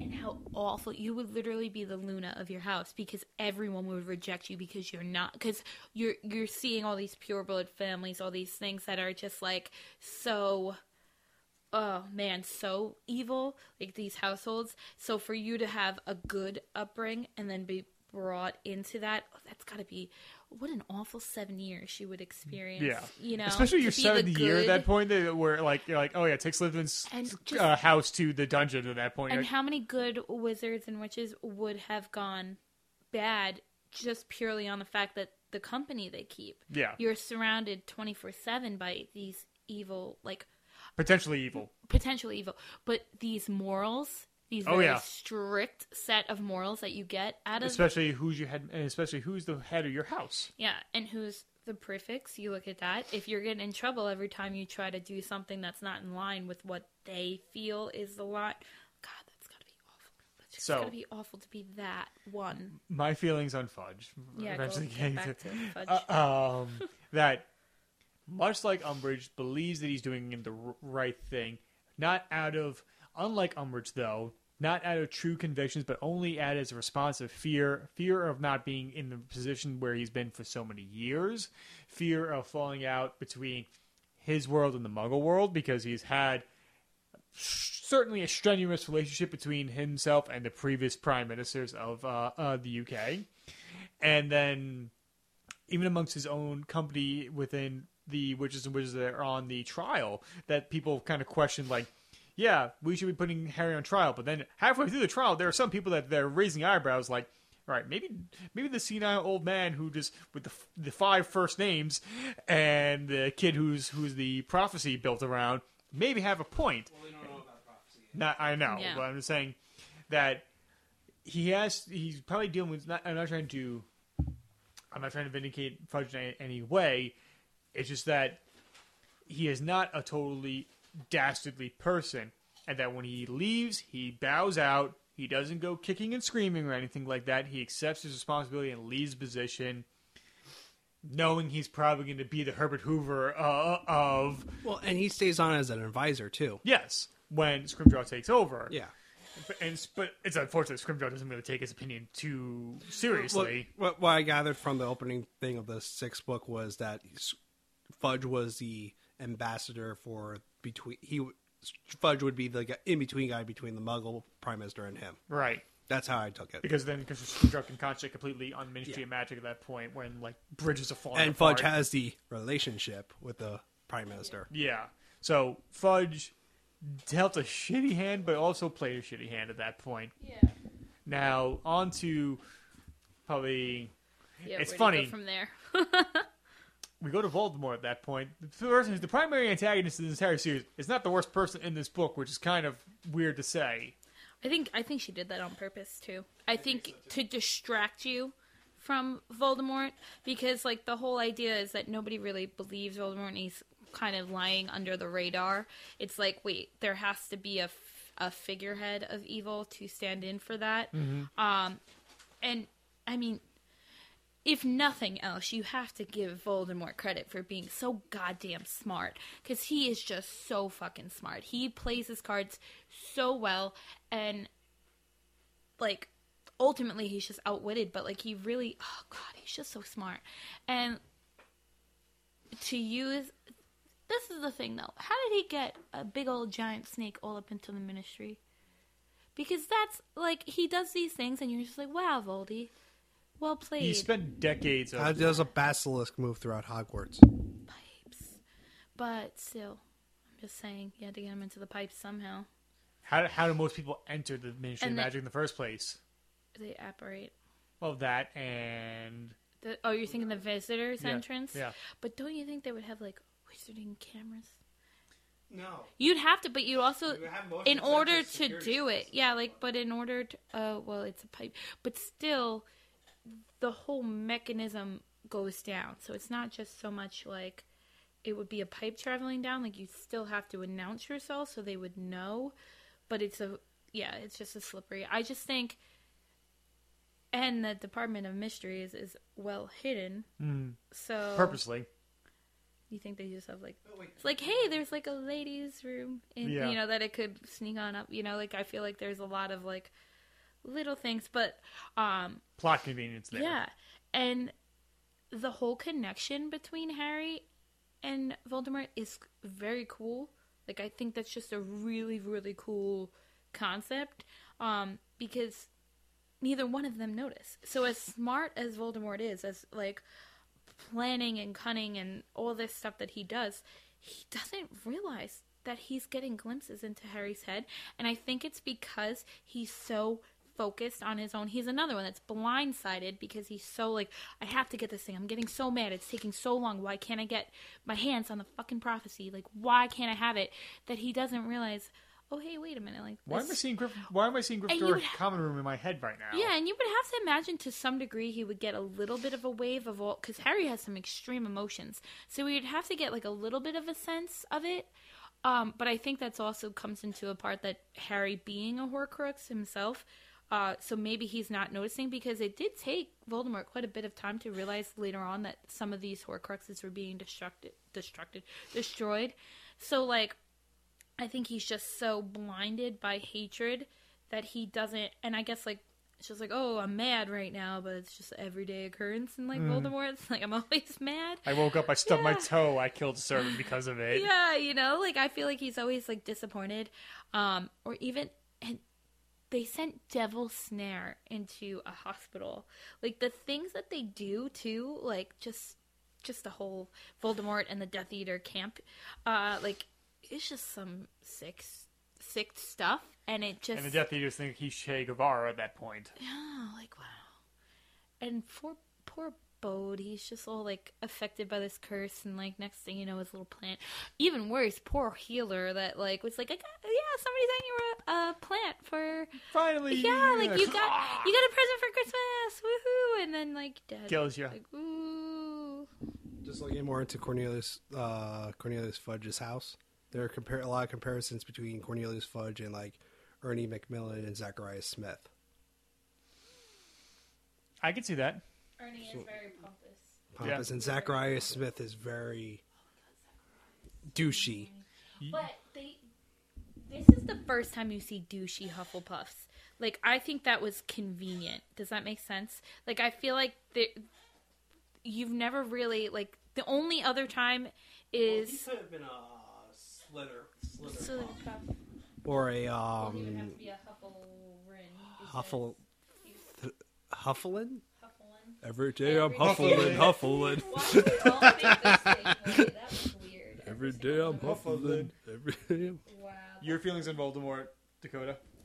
My feelings on Voldemort, I like what he did in the book. It's very, like what Nikki was saying, very cunning of him, very like patient, and biding his time. He wants to be I'm not patient, too.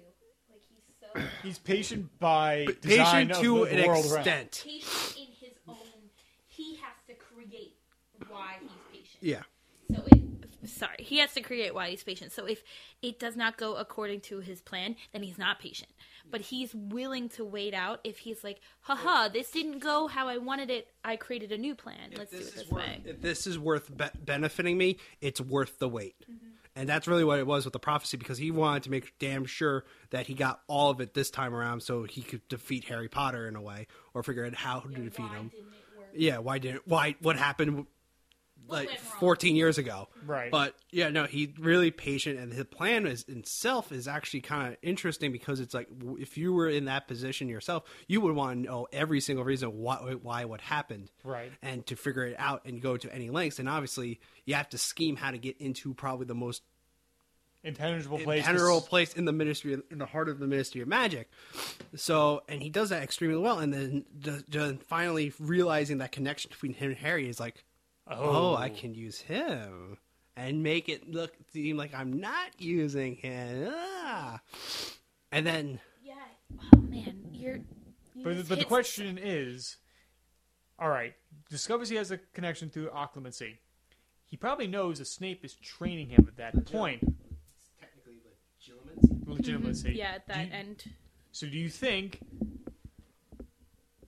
like, when he been maybe try and contact Snape and say, "Don't do this. I'm in here too." No, I think at that moment, it's just keep Snape as quiet as possible.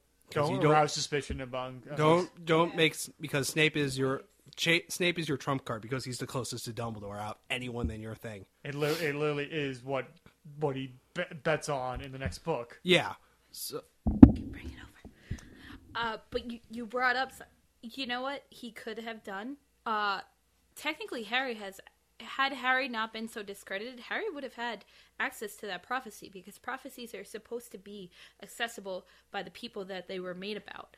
So when they're held in that hall, they're supposed to keep the record, but he technically should have been allowed access to that had he not been so hated, because then Voldemort could have got it through his connection with Harry. So there's so many little things that play into that, but you just reminded me of that when you said that before. but he probably Because he can't go into the ministry and be like, "Hey, let me see." well, but I mean, he obviously planned the whole thing of Harry and Dumbledore alerting the ministry of his return. So it was just playing how would they react if they accepted him. He probably could have totally done it that way, but at that moment he didn't realize he had that. Like, if that happened early on, he wouldn't have realized that there was that connection between him and Harry, because he only realized that when after Arthur Weasley was attacked. Now, I'm just imagining, for comedy's sake, Voldemort dresses up like Harry with a bad Harry mask and walking on his knees to be the appropriate height to be like, "Hi, I'm Harry Potter. I want to see my prophecy." yeah, just like, but they can totally see his feet sticking out from beneath the cape and stuff like that, just like. He dials the number 6. Who is this? Harry Potter. You sound vaguely familiar. This is Harry Potter. A Phoenix Course. Yeah, but what is this? That's that. I have an idea for a skit video now. Somebody does with Voldemort trying to find out about the prophecy and dealing with a nonchalant security guard. Okay, Harry, get this back. And it's like dealing with dealing with a bar bouncer. Are you you know how I don't have access to the Department of Mysteries. Can you transfer to somebody who does have an access to it? Your ID says you have green eyes, but it's very clear that you have red eyes. Do you need Visine for red eyes? For clear eyes. Red itchy eyes. Good. Bye. But I think you guys are missing probably one of the biggest things about this book with Voldemort is that to show his true power, that he finally has a chance to show off what he has learned magically over the decades of scrounging out information on magical charms and stuff like that, and he duels Dumbledore. Now, he fails in his attempt to it because he realizes, despite how good I am, that Dumbledore is many years my senior, and has the Elder Wand on in his possession, even though he doesn't know it at the time. He probably has that kind of moment of clarity later on, that's probably why I couldn't defeat him then, because he has that wand on his side, that he has won that one purposely. And then I love that moment where Voldemort realizes I can't defeat him. Obviously, this contest cannot be solved without power of the Force, but I skill with a lightsaber. That he switches gears, all right, I can't attack Dumbledore, but I can attack Harry. And he tries to get through Dumbledore through Harry at that point. Yeah, but Harry is filled with love. Yes, very Moulin Rouge. With the power of love. Love. It's the power of love. Dun, dun, dun, dun, dun, dun, dun. Yeah, the power of Huey Lewis defeats Voldemort in Power of love. Order of Phoenix. So yeah, Voldemort, extremely cunning. And it sets up how his plans can be successful in the next 2 books because of how he has done this thus far. Because we've only seen his plan, even as contrived as it was in the last book, and how that was successful to the point. See how he is successful here. That there's no clear winner here. It's kind of you could almost say 5th and 6th book are like the Empire Strikes Back of this, because they both end on slight down notes. One more down note than the other. Yeah. But anyway, Voldemort, also in this book, I can't believe we're still on characters at this point. I know. Snape. feelings. Severus It's Snape. Dumbledore!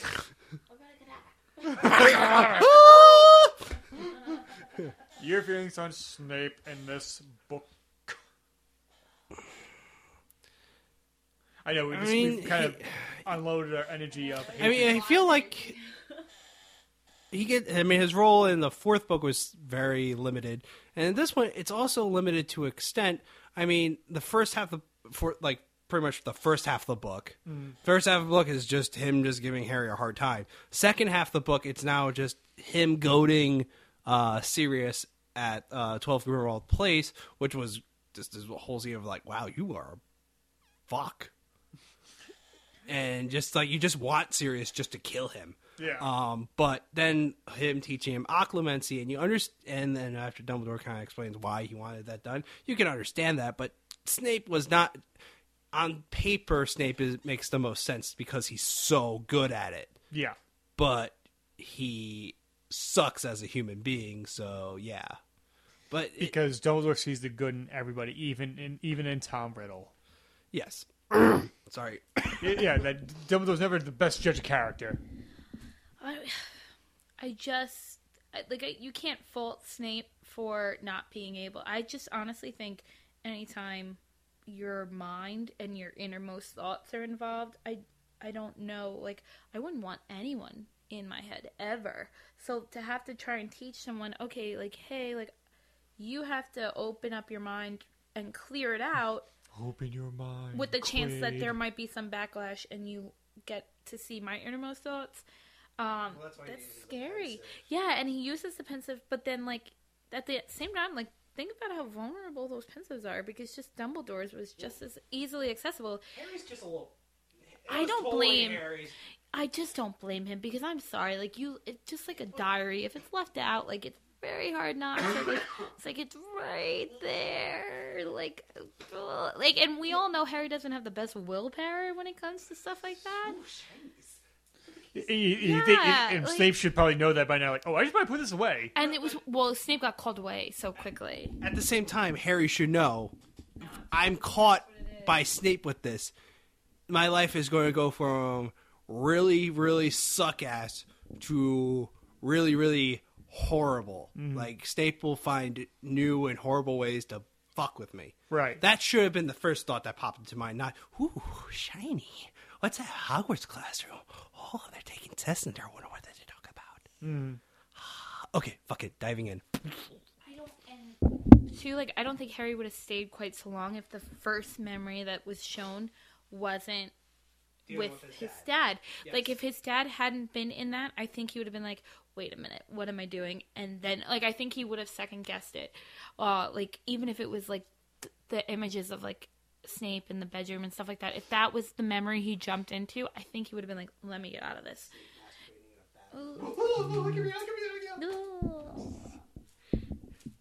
Use my hair grease as a lubrication. So, Snape has his first, like, big revealing moment, other than sensual leg, that he was hazed pretty freaking hard by James and his cronies, with the exception of Remus, because he didn't really take too much Pettigrew part get in of there? What? Did Pettigrew get in there? If anything, it's probably because of James and Sirius were doing it. Yeah. I don't think he bothered. I think he just stood there and watched. Gotcha. And then, it's funny, in the book, I have no sympathy for, like, for Snape in that moment, really. You do, but a little bit, but, like, if you watch the movie and you watch Alan Rickman's performance, I feel a lot more sympathy to that. Because I miss Alan Rickman, and I watch every his performances now, and I'm, like, a little sad. But there's that moment where when Harry and everybody's in Umbridge's office, and Snape comes in like, I don't have the truth serum anymore, and he says the cryptic message that Sirius needs help, and Snape's like, I don't know what you mean, but as soon as he was out of sight, Oh crap! Oh crap! Oh crap! like it's like go Speed Racer theme. As soon as like it probably hit as soon as he got out there, like diddle diddle diddle diddle diddle. As he had to go and alert the order. Mario, Like, He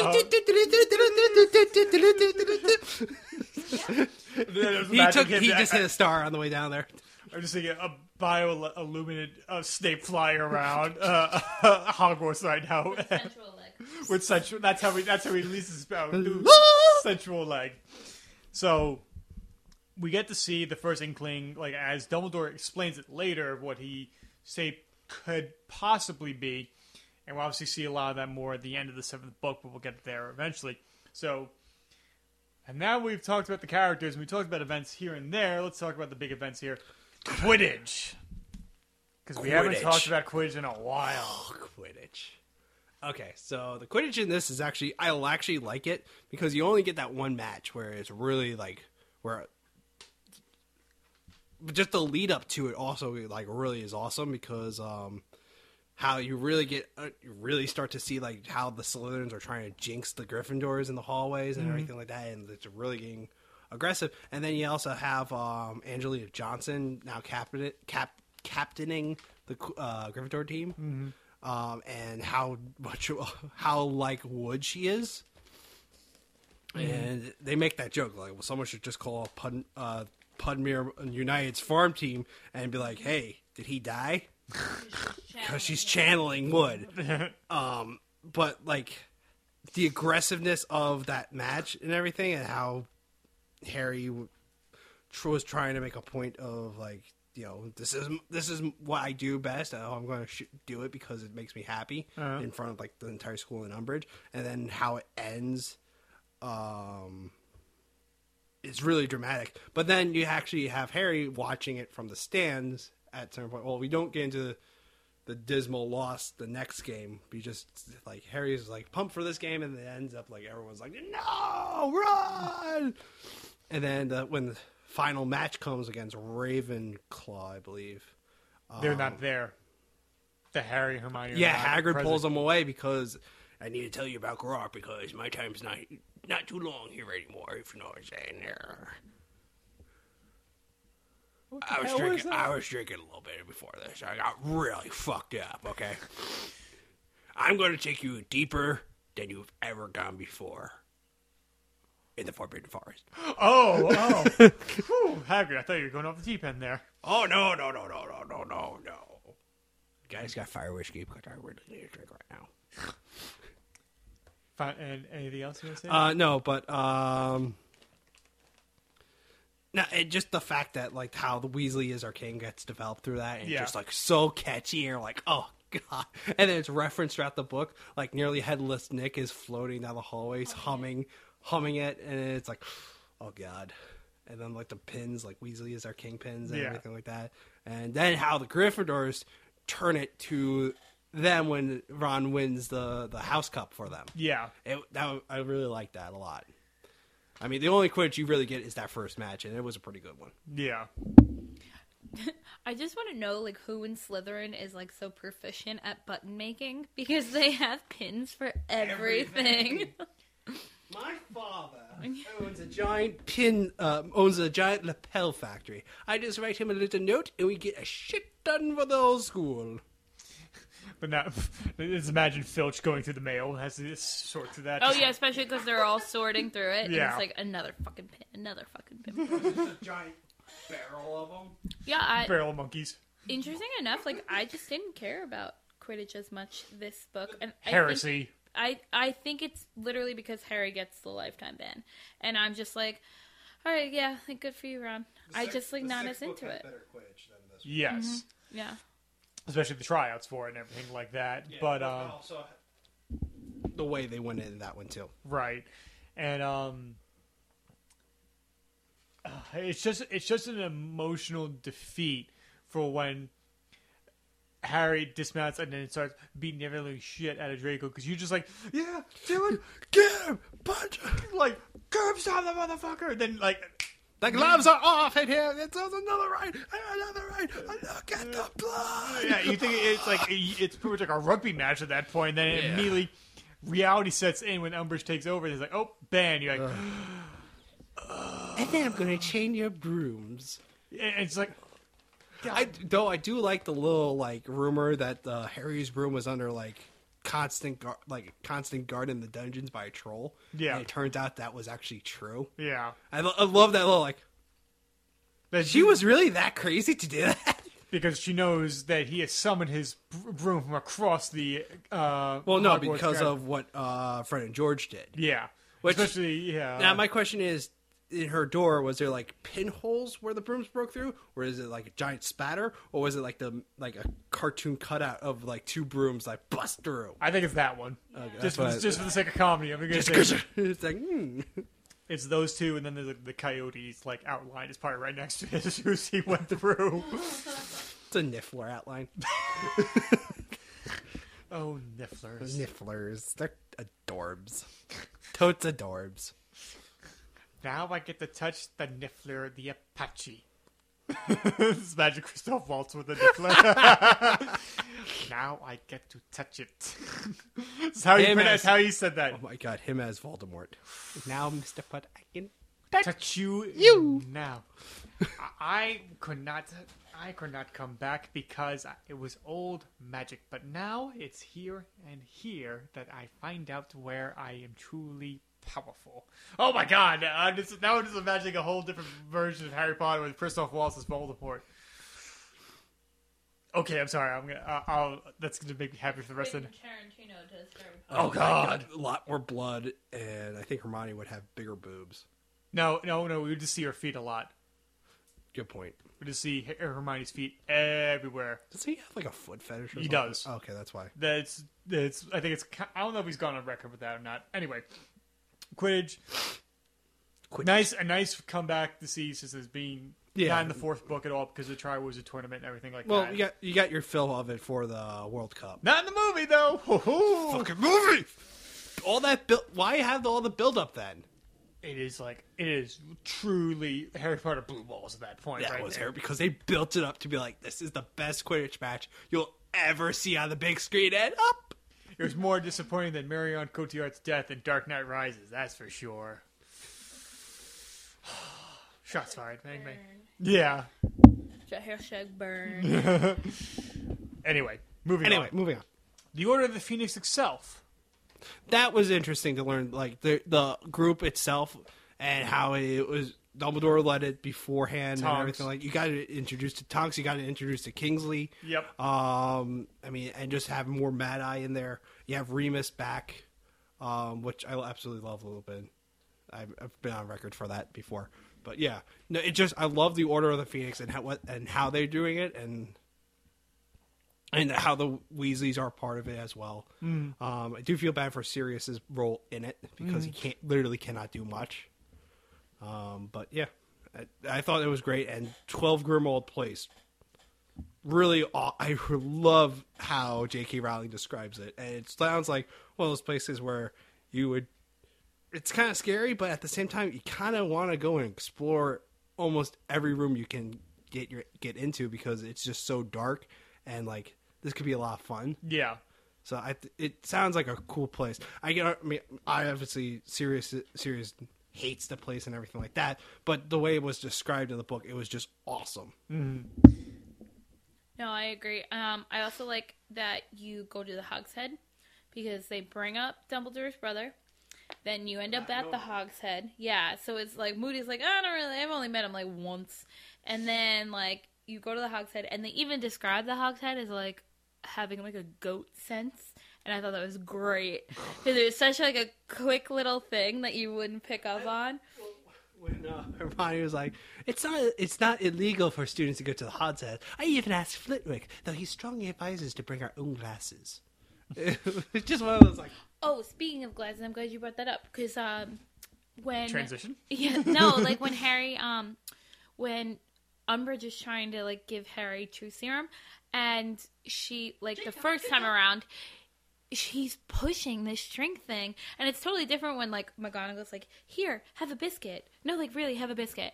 But like when Umbridge does it, it's like, this is weird. Like he makes eye Yeah. contact with the one picture of the and the cat with kitten blue looks eyes. too, yeah, and so like he's just like, Moody wouldn't do this, so No. he just like drinks through, like pretends to drink with thin lips. Another thing from Emperor's New Groove, just pouring it on your shoulder, rolling off. Or ditch it into like he ditches it into a plant. I would have just loved it. The plant just like wilted. shriveled. Yeah, exactly. Yeah, drinking sideways, rolling off his Kronk's shoulder. It makes total sense why Man has his own hip flask at that point. And it's kind of like... To a degree, yes. and to protect himself that way. The statues too in the atrium is what they really call it. At the Ministry of Magic, how like at first Harry's like really transfixed by it, and then he thought their expressions were really odd, and then those motherfuckers come into like life, and I love that. I just think that's so cool. Yeah. No, the way J.K. Rowling described all these new locations in this book were really spot on, because you could totally picture it. And like, to be honest with you, like, it may sound totally weird, but like having that awesome fountain at the Ministry of Magic and describing this giant marble hall with all the fireplaces and everything like that, I can literally see it in my mind, and to a degree this may sound weird, smell it. Because have you ever been to like places with indoor fountains? Yeah. There's that one particular smell that always smells like, okay, I smell a fountain, where is it? I can smell that in the atrium, the hustle of people, the letters flying overhead and everything like that, and then also the nonchalant security guards. Like, yep, give me your fucking wand. 10 inches? Is that it? Okay, and you are... Harry Potter. Harry fucking Potter. Destroyer of vaginas. Oh my god. So say, I think- Said it on me this time. I don't know. That was the joke I said last time. I think I was like, that should have been the quote I should have put in the tweet about when I posted the episode. Yeah, He's not a lady killer until next book. No. and I was thinking about that too. Not Harry being a lady killer, but picturing the fountain. So, because literally she's describing it, and I was like, God, this would be a really good spot for an Instagram picture. And then I was like, wait a minute, it doesn't exist. And that's like, I mean, that's just a testament to how well she describes places. That I'm literally like, I was like, I'd get a lot of likes with that picture and for that fountain with the coins. Yeah, because that's something everywhere would do, and like. Love that little bit. Yeah. Throwing 10 galleons and dumping his whole bag into it. It went to St. Mungo's. They said all the proceeds go to St. Mungo's, right? Yep. Which was a good setup for being there later. Yeah. And as well as like the backstory, I love the photo that has all the previous members there. Scooch over now, budge a little bit. Yeah. And they I love that because that would be like a magical, because you ever try to get like a panorama of like, a group. So like you don't have to. You just be like, move over now. So And it's like, everybody. they're dead. They're dead. Long bottoms. Voldemort killed him himself. found his body. Yeah, and it's just like Yeah. a testament. Pieces of him. It puts in things in perspective for Harry at that point. It's not just a battle between him and Voldemort, but it's actually something that's going to be happening on a global scale. That thing will be obviously expanded upon in the next 2 books. And nice to see that there's a resistant force against the Death Eaters and stuff like that. And I just love like the Phoenix, and seeing like Harry says, I want to fight, and he's a new generation of it. Like Phoenix dies, reborn, and everything like that, and has all new members of the Order of the Phoenix and stuff like that. Especially Dumbledore's army. It's almost like a subsidiary of the Order of Phoenix at that point. It's the baby. It's like the training camp. Exactly. Awesome concept. Love it. And I think, weird question. What's your favorite subtitle to any of these books? Saying there's the Goblet of Fire, Chamber of Secrets, Order of the Phoenix, Half-Blood Prince. Which one do you appreciate the most? Harry Potter, and I know it's an odd question to ask. Oh. Most creative. Most creative title? Yeah. I think it's a toss-up between this and Half-Blood Prince for me. Because it just the sequence of those words together and sells an image for me. Order of Phoenix. I mean, by far, this was my favorite cover. Yes. That was illustrated. I think it has to be also my favorite title for it because of what it is. But I'd say like Prisoner of Azkaban because just the prisoner. Yeah. Of what?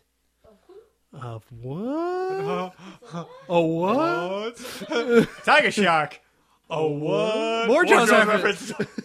No, but yeah, if Wow, that that, is scary. fuck this. Harry Potter is Jaws. Mother of God. I don't know. I kind of like Deathly Hollows. Yeah, I like that subline. I like this one too. I like the Order of the Phoenix. Because I mean, really, Fawkes is one of the coolest. Like, I think. Yeah. Yeah, we didn't talk about her. We didn't talk about Tonks at all, and I think Tonks. Sidebar, before you go any further, before you go, the actress who plays Tonks is actually on Game of Thrones. And at the time of this recording, she is now dead, sadly. Sorry, spoilers. Spoiler, yeah. Once again, I don't know the movie, so I don't know who plays Tonks.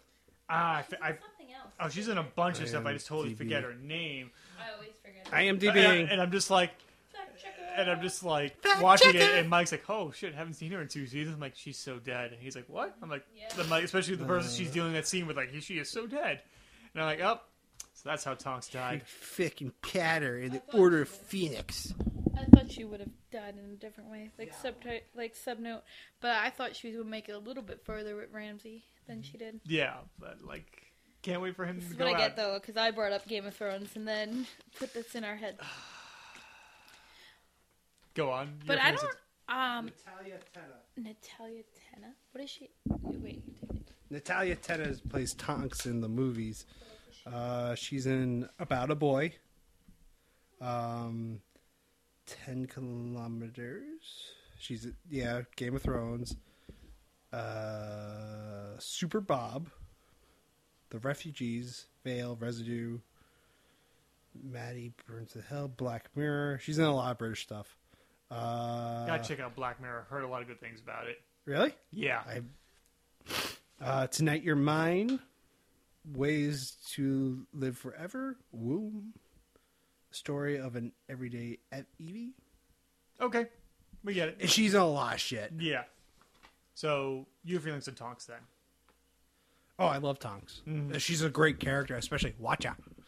It fits her personality amazingly. How she constantly changes her hair. I love how we are introduced to her, where she's like really like her hair is just this wild like purple or pink and Purple at first, then purple she at goes, first. then she then goes it turns bubblegum into- pink later. But yeah, on. it's purple and like walking through the house, and then she's like, "This is too clean." And she gets to Harry's room, it's like, this is also. And she's like, "I don't fancy myself as purple. What do you think?" And then she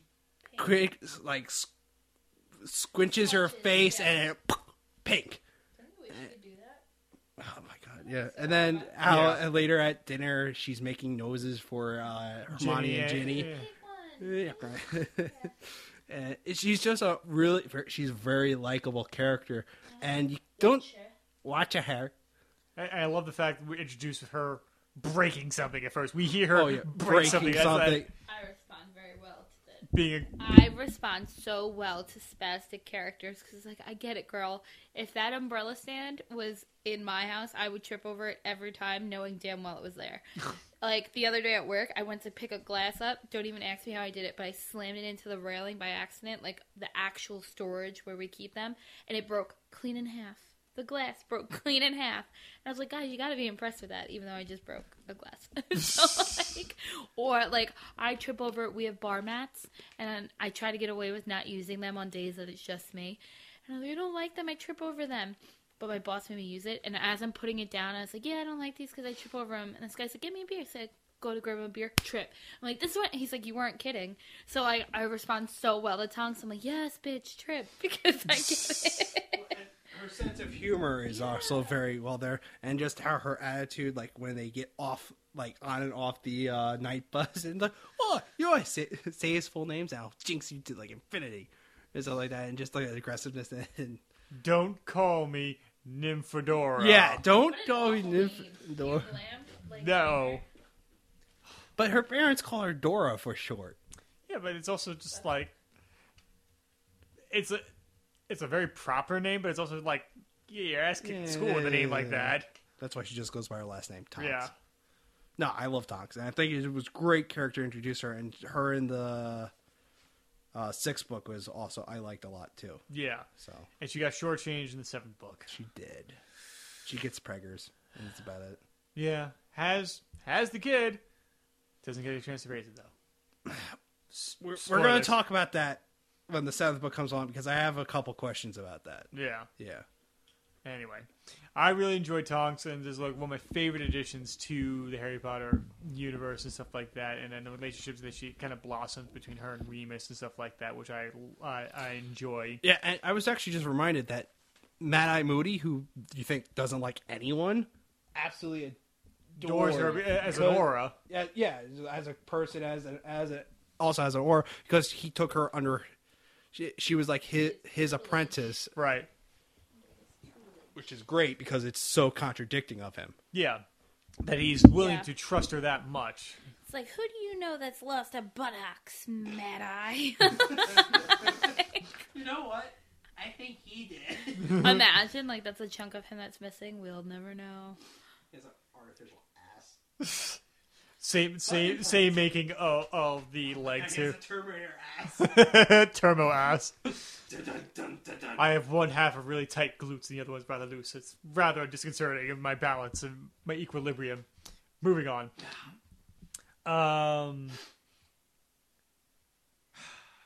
Other things I want to talk about. So, other things when it comes to being within the school's grounds itself. Well, before that, the trial of Harry Potter. That's so annoying to me because, like Dumbledore says, he's like, oh, I like that I was fired right before you decide to use it for something so stupid as underage magic. And, like, what is the point? All of those, that's literally just a show of, like, you're Show of flexing force. flexing your muscles. Like, so, the whole trial and, like, God, like, he's not using the Patronus charm for shits and giggles. Like, No. that is not a piece of magic that's just like, hey guys, look what I can do. Like, even when they're learning it in the Dumbledore's army, like, he makes it very clear that this is a hard piece of magic. So I more so understand the other ones, like the hover charm, like when he accidentally blew up his aunt. Like, okay, like, those are things that I would understand being reprimanded for, but obviously you're not using the Patronus charm as a party trick, you know? And they can confirm that it's his cousin, Yeah. which is another thing where it's like, okay, well, one, his cousins can attest to describing the effects of a Dementor, even though that means bringing a Muggle into the Ministry of Magic to testify. Which they won't do. They won't do. That's why they have their witness, their key witness. Right, but Dumbledore did say you can call on him. Yeah. Because that's irrefutable proof there, but also at the same time, they know his cousin and his aunt and uncle know that he can do magic, so it's not like the worst thing in the world that he's done something like that. Yes, a Patronus is serious magic, and it's really like, oh shit, if that was just some random ass dude, and Harry did that too, yet there would be a lot more repercussions. But there's no magical law enforcement going out to erase Dudley's memory about the situation or anything like that. So, is it this book or next book when it's this book where Aunt Petunia remembers the Dementors of the guards of Azkaban? And that was I love that scene because it was like where she says like, what the mentor? What are they? And then she's just like, they protect they protect the wizarding prison, and everyone looks at her, and she's just like, and she goes like, covers her mouth and everything. And Harry is like, "Oh my god, you're my mom's sister. Yeah. I totally forgot that." And where he is out and all the conversation afterwards is directed to her because she's the one that understands everything. right now, was it official or not? Like, was she in communication with anybody in the wizarding world behind her husband's back at that point, or anything like that? Was she like her and Dumbledore were not pen pals or anything like that? No, It was just no. a conversation she remembered having with Yeah, her sister. it's just like one of those things I think you hold on to. It's like this odd bit of knowledge that like rarely gets brought up. I watch a ridiculous amount of Law and Order. So one time at the bar, like somebody's like, "Oh yeah, like I had to use the bathroom, so I just peed at a nearby school." I'm like, "Don't do that. You could be put on the sex offenders list." Yeah. And they're like, "Explain why you know that." And it's just like, "Oh crap!" But so like I thought that I'm going to law school tonight. yeah, like I thought it was such like a touching moment that like for the first time you've ever really seen Petunia like actually go, oh, like wait a minute, and the fact that they they let him stay, even though like Vernon's so quick to like be like, okay, bye. When Dumbledore threatens him, I mean, there's some sense of family there. It's just very, very disturbed and very like not like dysfunctional, but there is still, she realizes that's still, you know, my blood. That's still my family. Mm-hmm. And I love like the fact, like something I brought up before, that not everybody amongst the judges or anything that is part of this trial are completely behind Cornelius Fudge and what his thought is to be the verdict of what should be done for Harry. That there were questions brought up, and people were like, I forget what's her name that kind of speaks up and questions Harry. Bones? Yeah, about like Madam wait. Bones. About why Dementors, how can you prove this? And then they have, what's her name, the witness for it, the one who's been watching over him since he was... Mrs. Fig, who Harry's kind of detested since he was a child because like he was always watched by Mrs. Fig whenever the Dursleys went out to have fun or something like that. Right. It's just funny that every of those nice things, every time that he had to deal with her, she was just watching out for him under Dumbledore's orders at that point. Yeah. And I love when she's being questioned and like Cornelius Fudge is trying to trip her up with her terminology of how a Dementor works and stuff like that. It's like, oh god, no! Don't let this go wrong. I saw Dementors running out of the alley. Dementors don't run. I mean gliding. Yeah, it's like, oh god, no. But is that it? yeah, All you got? Okay. Yeah, okay. And that Dumbledore comes to defend Harry at the right time and stuff like that. Like, oh yes, you changed your time 3 hours early. Luckily, I was here. Luckily, I arrived 2 hours ago. And it's like, ooh, even as dastardly as Cornelius tries to be, he can't one up him like that. Why they moved it just so Dumbledore doesn't show up? You think? Probably. Okay. So he probably wouldn't have a competent defender. They wanted him to miss it because if he missed it, then they'd be like, "Oh, he missed it, so he's expelled." Yeah. So they changed the location. They changed the timing because they literally just wanted to fuck them up. But luckily, Dumbledore saw that kind of move coming in. Allow it, McCoy. But you Watch yourself. You murdered her. No. Find him guilty, ladies and gentlemen. I'm acting with my eyebrows. They're going to remain pitch black while my hair grays continuously. Mr. Potter, I am not going to question you. I am going to refer to a person I hold dearly, Sam Worthington, walks out in cross-examination with Harry Potter. Like, oh, right, he's going to the electric chair, let alone being expelled at that point. So, trial, dramatic chapters and stuff like that. Love the design of that room, and then how the Dementors just hanging outside. Well, we find that kind of out in the 7th book.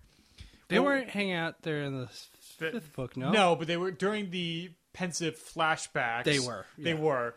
7th book, they were totally just chilling up in the ceiling, and it's just like this ominous, like, kind of black orbs, like, hanging above, like... Or kind of like in the movie Aliens. Yeah. And they're walking through the factory, and they're all on top, and just one of the tails just... They're coming out of the goddamn wall! Who's shooting? I said no fire! The Room of Requirement and Dumbledore's Army. Feelings, Nikki? I love the Room of Requirement. I think it's the coolest room, like, in the whole castle of Hogwarts. I just think it's so interesting. Like, what possessed the founders to be like, hey, let's make this cool room that changes every time? Like, Filch found cleaning supplies. Dumbledore found potties. Dobby was able to hide a drunk Winky. Fred and George were in a broom closet. Like, it's just so cool to me. I hate, though, that they were able to be found out. Like, I feel like that door should have been able to protect them. Like, they needed a place. They were like, I need a place to hide and do this and practice. But it should have been able to stop Umbridge from Blasting her way in. Yeah. If you look at the 6th book, Harry was trying to get in wherever Malfoy was. Right. I mean, he was asking for, I need to find Malfoy, Malfoy, when all he could have done was, I need to find a place to hide something. So, it's just the room requirement is very particular in the phrasing of Yeah, it. yes, but was it? This is horrible. So brace yourself, Nikki. Was it with you that I said this, or was it with my brother Zach, where the room requirement is like the fucking bone pet, like the place to go fuck? I think one of us brought that up last time. Like, We need a place to fuck. We need a place to fuck. We need a place to fuck. See the room requirement rocking. Don't come a knocking. Oh, and it's just filled with all sorts of horrible, like dirty shit. debauchery. Oh god. Like 50 Shades of Grey crossover. It's like his like red room. Maybe if you're into that.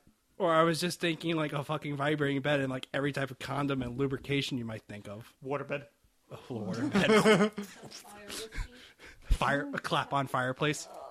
I don't know why I wanted to clap too. I want to clap too. I want to be part of the group, guys. Let me clap too. I don't approve, but I'm a clap. You're clapping. You're off. The clapper. You clapping is a sign of approval right there. Just saying right there. That's not fair. I clap for everything. I clap back. Clap back. Train accident. You clap that? Like snap. Like snap. Oh my god, that's Snaps horrible. for trains.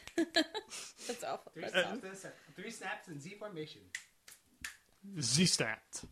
Yeah, Dumbledore's Army is a brilliant concept that all the kids are realizing that Umbridge is a terrible teacher, not teaching them anything when it comes to defense against the dark arts, and that this small faction of people actually believe Harry to the point that they're willing to suffer ultimate consequences from Umbridge to learn magic, and just shows the determination that's going to be paying off in the next couple books.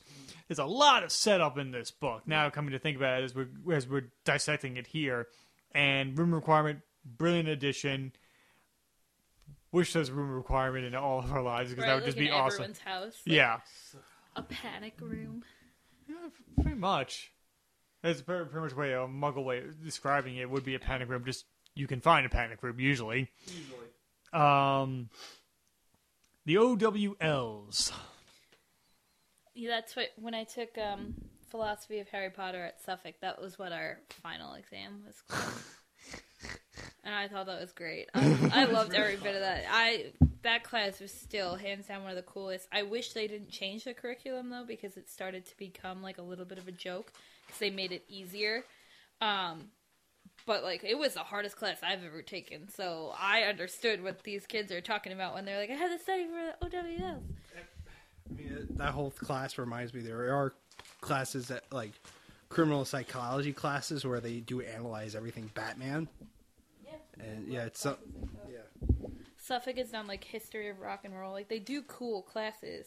I mean, you got to give it to Suffolk for that. But that's even like comic book classes, stuff like that. Like I mean, I took like a special effects makeup class in college. So. Remember, I was in the bookstore at Oswego, and I'm walking past, and like I see something yellow, and I'm like, "Oh, that's cool." I'm like, "Wait."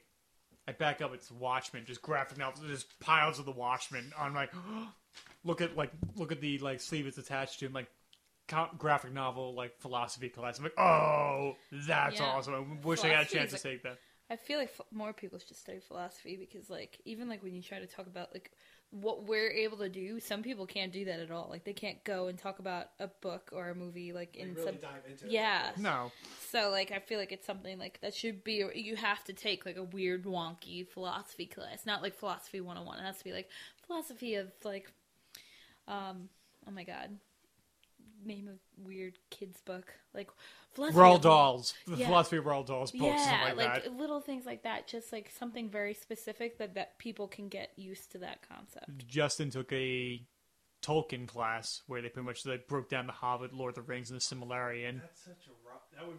it's a tough class. because the books are just so tough to read. Yeah, because Tolkien is not a. The Hobbit was the easiest book to read. Yeah, because it's a children's book. That's one of those classes that, like, with the Harry Potter one, when we got there, it was like first day, she's like, if you have not read the books, she's like, I'm not going to say that this class is for you. She's like, I'm not going to say you can't do it, but it will be very tough.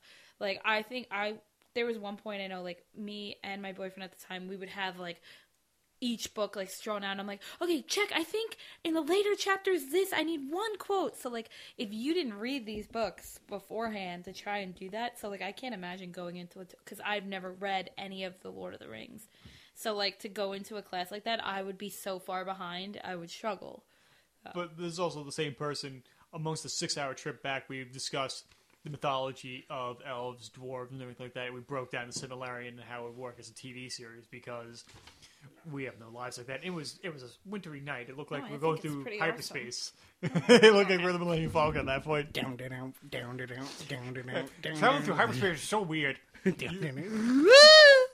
Your feelings on OWLs. Do you really give an opinion on OWLs? Besides just saying that it was the final of their class.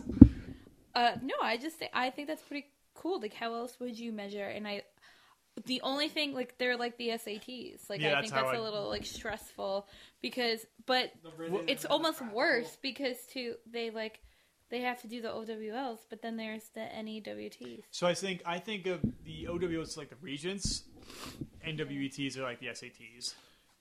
Because the SATs, they kind of weigh a little bit heavier to see what you're really good at and what your potential could be. AP exams. Yeah. Regents APs, because with it's almost unfair to call it like the SATs, because the SATs really, like, it's like one test, like, whereas they're getting tested on, it's like, okay, math, like, SATs was what, math, vocabulary, and like other crap. I don't even remember. That's how long ago it's been. Yeah, I I did a little above average on like- that. I didn't actually do that. I think I did okay, but ACTs. I didn't take the ACTs. I didn't bother. My cousin Kahulin, Yeah, that's what everybody. aced his SATs, but that's also why he went to Harvard too. So I kind of. Do you ever like think about that? Like, I'm like, I kind of want to take it again just to see what I would do now. Oh, no, hell no. I'm so curious. Like, I kind of want to sign up. I'm gonna go sit there with like 15-year-olds. I took one standardized test after. I took the GED after graduating from college. I took the GED to get into grad school, which I probably have to take again eventually down the road. But yeah, that was just like, oh my god, I got to study this all over again. Except it was more business related, and at that point, I was more prepared. was for that it. more back to basics kind of thing for you? I know. It was a lot back to basics, but it was all business related. Okay. So I was still in that frame of mind. But yeah, standardized testing. But OWLs, those are kind of cool because there is that practical part of it. There's the classroom part of it, and then there's the practical exam. Right. Which I feel like everyone would suck at the. Well, maybe not suck at it because it depends. Like Hermione would be better at the written exam, but the practical one she might struggle in some areas, Right. Like she did in Defense Against Dark Arts one In third year. But meanwhile, Harry was God damn it! Sorry, Penguins just won. Fuck. Anyway, but like Harry kicked ass in like all like his Defense Against Dark Arts practical. much to the chagrin of Umbridge. Yes, not so much in Transfiguration and Charms. Yeah. Yeah, but he still got what acceptables in those, I believe. Yeah. Later we find out, or exceeds expectations. Mm-hmm. Which that sounds like the worst grade. Exceeds expectations. Like Fred and George. Like, oh, What was that? that was my stomach. At least it wasn't T for troll. Yeah, no, but like Fred and George saying we should have gotten E's on everything because we exceeded expectations by just showing up. Yeah. So, I just loved also the fact that troll is a legitimate grade because when I first read that, I'm like, oh, that's funny. And then later on, you're like, holy crap, a troll is a real grade? It makes you really It just think about your life right there. Like, oh, is that how people perceive me? But it's so appropriate for this Wizarding World because it's so eccentric and silly at points. Yeah. Where it's supposed to be very serious, there's still those like eccentric moments where like,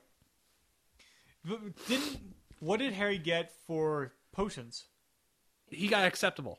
No, No, he exceeds expectations because it was a polyjuice. Take less than exceeds expectations. He will not take anything less than an outstanding. Oh, but he takes Harry. No, Oh, Slughorn. Slughorn does it. He takes Alas, you're right. Snape takes Outstanding. Alas, you're correct. But it kind of surprised me that, despite everything that Snape and Harry had gone through that year, that he allowed. But then again, Dumbledore kind of was the written exam was about Polyjuice Potion. right. I was actually thinking about driving home today. I'm like, wait a second. So you're telling me that Polyjuice Potion was in the forbidden section, but fifth years are still being examined on it when you have to go into the. They have to get permission to do that. Yeah. Permission to even look at the potion. Well, it's just to see. Describe the effects of it, right? Like, I don't think you go down to the nitty gritty with it, because even too, everyone knows that Mad Eye was. Well, if you believe the Dumbledore story, which by the end a lot of them do, Mad Eye / Barty Jr. That's what he was doing. So I think a lot of them are really familiar with it at that point. But I also think it may have been in the forbidden section because they didn't want younger students To make it. Because I think at a certain point we're actually seeing like older kids go through like more forbidden section more on a normal basis, like 6 years and up or something like that. Right. Yeah, they just need a note. Like, that's Yeah. all it takes to get in there. So, yeah. So it's interesting that like I was having, since we're all out of college at this point, I had moments of like I had like Vietnam final flashbacks, like with like OW. I was like, oh god, oh my god. I'm just having that moment like, oh, there's because the toughest class I ever took was media and the law, which my teacher was a lawyer by day, and this is his job at night, like Batman. I had one for criminal law I took. And he didn't treat it like a broadcasting class. He treated it like a law class, and almost failed. Almost got expelled because of this class, because of the things I've done. Yeah, hopefully there's no statute of limitations. Hopefully nobody's listening right now. Yeah, but I'll tell you the story of how much got expelled off the mic. But Do you wiggle your penis at someone? no, Pervert. No, I wasn't that. That probably would have been more acceptable anyway. What did you do? Don't worry about it. I'll tell you off mic. God damn it. So, and I remember spending hours upon hours studying for those classes, studying for those tests and stuff like that, because there's 3 major tests throughout the semester. And luckily the final is the 3 tests combined, so we just studied those 3 tests. And I somehow scraped by, I think, with a C, or maybe you were like a B- at that point. Yeah. No, I did the same thing with finance. I could not figure out. I couldn't, for some reason, finance and me just did not get along whatsoever. I somehow managed to get a C+ out of that class. Granted, the school, that class was also ran by the School of Business dean, and I was friendly with him. Okay. I mean, I wouldn't say best of buddies, but he knew who I was just by, because I was, Did you wiggle your penis at him? yes, I wiggled my penis at him. If you must know. No, Explains everything. no, but I was working at the school business front desk for a work study job, and late one night. No. In the middle of the day. He just saw me there. I also did the comics for the newspaper, which he actually loved. So Right. yeah, so he knew me. So I think that helped with the final grade. Gotcha. All right. The idea of the prophecy in general. The prophecy. Is that a bit of a cop-out when it comes to mythology or fantasy writing? The prophecy. It kind of is. It makes sense for this, I guess, because you have the first 4 books and nothing was even mentioned about the prophecy. Yeah, then all of a sudden... This is thrown in there, and then afterwards, it just They called him the chosen one before.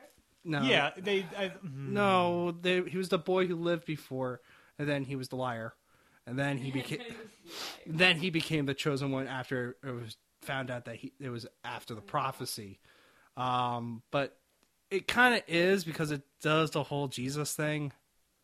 Harry's the savior and come to rid the world of evil, and just I died for your sins. he does die for it. There wasn't like a 2-part. There wasn't like Jesus didn't have a twin or anything, and like they chose one or the other. No. So like No, she took her Neville, liberties the with it. whole like That was inventive, but it's still the same. I love that you got that, Mike. And I'm right, just swinging it like, oh.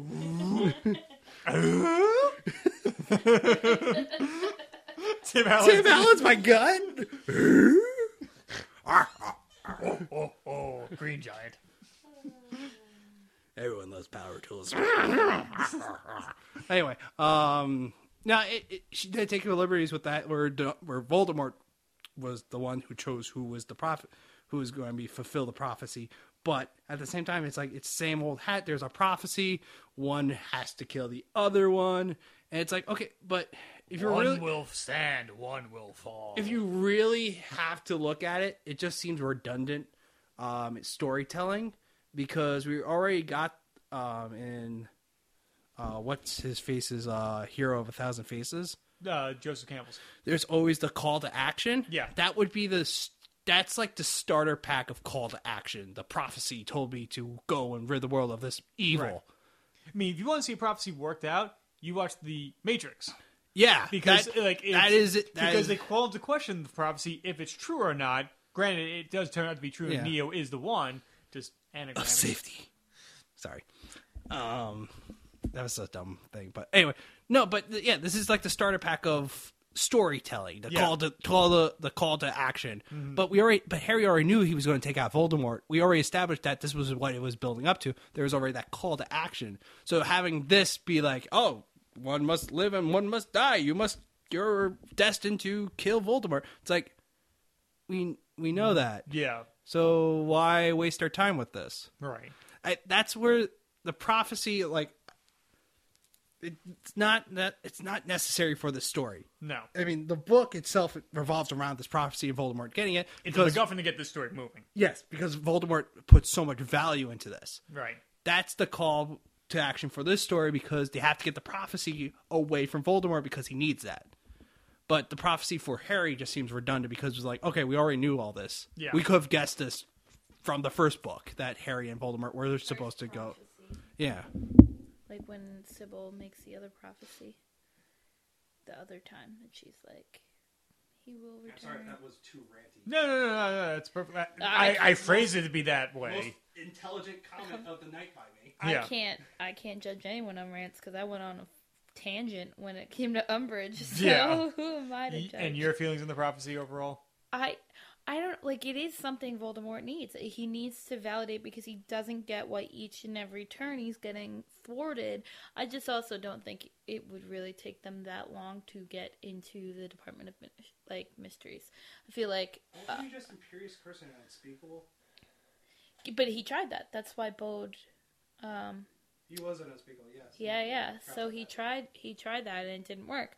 And then he was attacking the people. Like, that's in Sturgis, who was guarding it. He tried embarrassing him. It didn't work. So he's trying these things, but I just don't think it would literally take a whole year for him to get in there. No, it's another convenience for the book itself to progress the entire school year. My feelings on the prophecy itself, I'll sum it up like this. Who's Anakin's father? There was no father. I carried him and gave birth. Don't know what happened. Yes, I just referenced the fucking prequels right there. Because the prophecy, it's cool to bring up a theory that Neville may have been the true one. Yeah. That's the only cool thing about it. Otherwise, it is simply a MacGuffin to get this story going. But it's such a MacGuffin. Party going. Get this party going. Fall so hard, motherfuckers want to find me.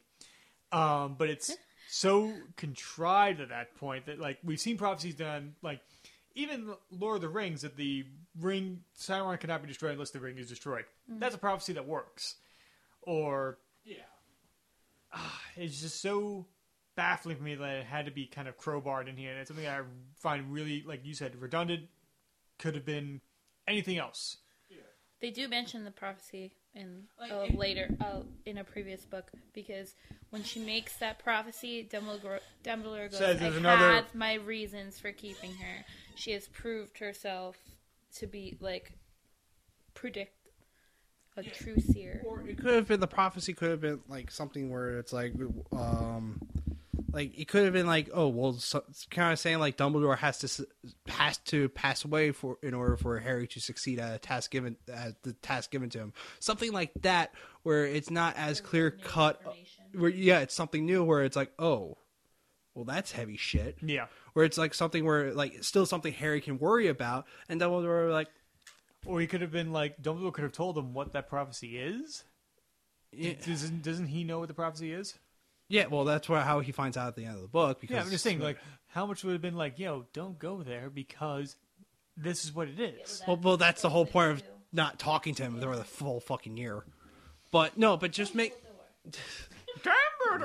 But make the prophecy something like Dumbledore has to die so Harry can save the world or something like that, or something like an older or like a close friend must perish for you to succeed on your task for like justice and righteousness or something like that. Something like that, to not the point where like, yeah, you get to kill him to save the world. Booshaka. Understandable. The final battle between the students and the Death Eaters at the Ministry. Your feelings? Oh, I loved it. Yeah. It was so cool, and how they're going through the different rooms and everything like that, and just how like these Death Eaters are being outsmarted by a group of people trained by Harry to defend themselves and everything like that. And it's really good. I mean, you understand why the Death Eaters aren't just like flat out just trying to kill them, because one, Voldemort would be pissed if Harry Potter got killed by anyone. Yeah. And two, they have to protect that prophecy because they're dead if they don't. Yeah. So that already puts up that barrier for the Death Eaters not to go balls to the wall. Right. But they're still struggling against these group of kids. So I loved it. And then if the Order of the Phoenix didn't come in, they would have lost. Yeah. They put up a good fight. And they were. It was their Alamo moment there. Yeah, Neville and Harry standing on the pavilion, just like going down together. You with me, brah? I'm with you, brah. Final stand, just guns a blazing, going down in blaze of glory. Just imagine Need some Bon Jovi in here. Just imagine like what a Photoshop. Harry Neville on the Butch Cassidy Sundance Kid at the end of the movie where they come out guns blazing. Oh my god, that would be hysterical. Yeah, no, I kind of agree exactly with that though. Like, these kids are putting out such a good fight against grown wizards, and then you get the sad moment when Sirius dies. Yes, we finally get to really meet Bellatrix Lestrange in person there, and then she has her crazy duel with her cousin, and wasn't Sirius distracted by something? That's why he couldn't block Bellatrix's. He was smack talking.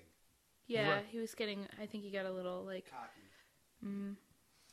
And Bellatrix delivers the final blow, and he goes flying into the veil and just disappearing. Which, again, somebody remind me, what is the veil supposed to do? I think it's I think it's a physical portal between like the spiritual world. the physical world and spiritual world. Okay. Yeah, that's kind of how I pictured it too, which is why Harry, like, they wouldn't let Harry go get him Because he would never. can't come back. He can't come back. It's a one-way door. And Remus was the one who subdued him from doing that, right? Okay. You can't bring her back. And then Luna at the. Sorry, that was all right. And then Luna at the very end, where she's like, "Yeah, it's her saying her mother's was. She could hear her mother on the opposite side of the veil. They're Right. there." So that makes it more think like that is definitely the doorway to the spirit world. There's just no way coming back from it. I was just wondering why would somebody design something like that. It's- Nicholas Flamel would do that. Like, that's why they're the unspeakables. Like, there's so many different things in there that shouldn't be being done. Like, it's literally there, like, Area 51, you know what I mean? Like, it's one of those conspiracy things that they're not. These are things that the Quibbler writes about, Right. that no one believes. Like, Yeah, it's also probably like ancient magic. Right. Like before the Ministry of Magic was even there, like something like where it was transported from like Stonehenge. Or something. Stonehenge, Yeah. That's where it's from. It's also in a room, so I'm assuming at one point they did do executions in there. Probably. But if there's a way to get executed, that might be the best way, because I don't think how painful. tortured. Yeah. Just like, This is ministry. Good.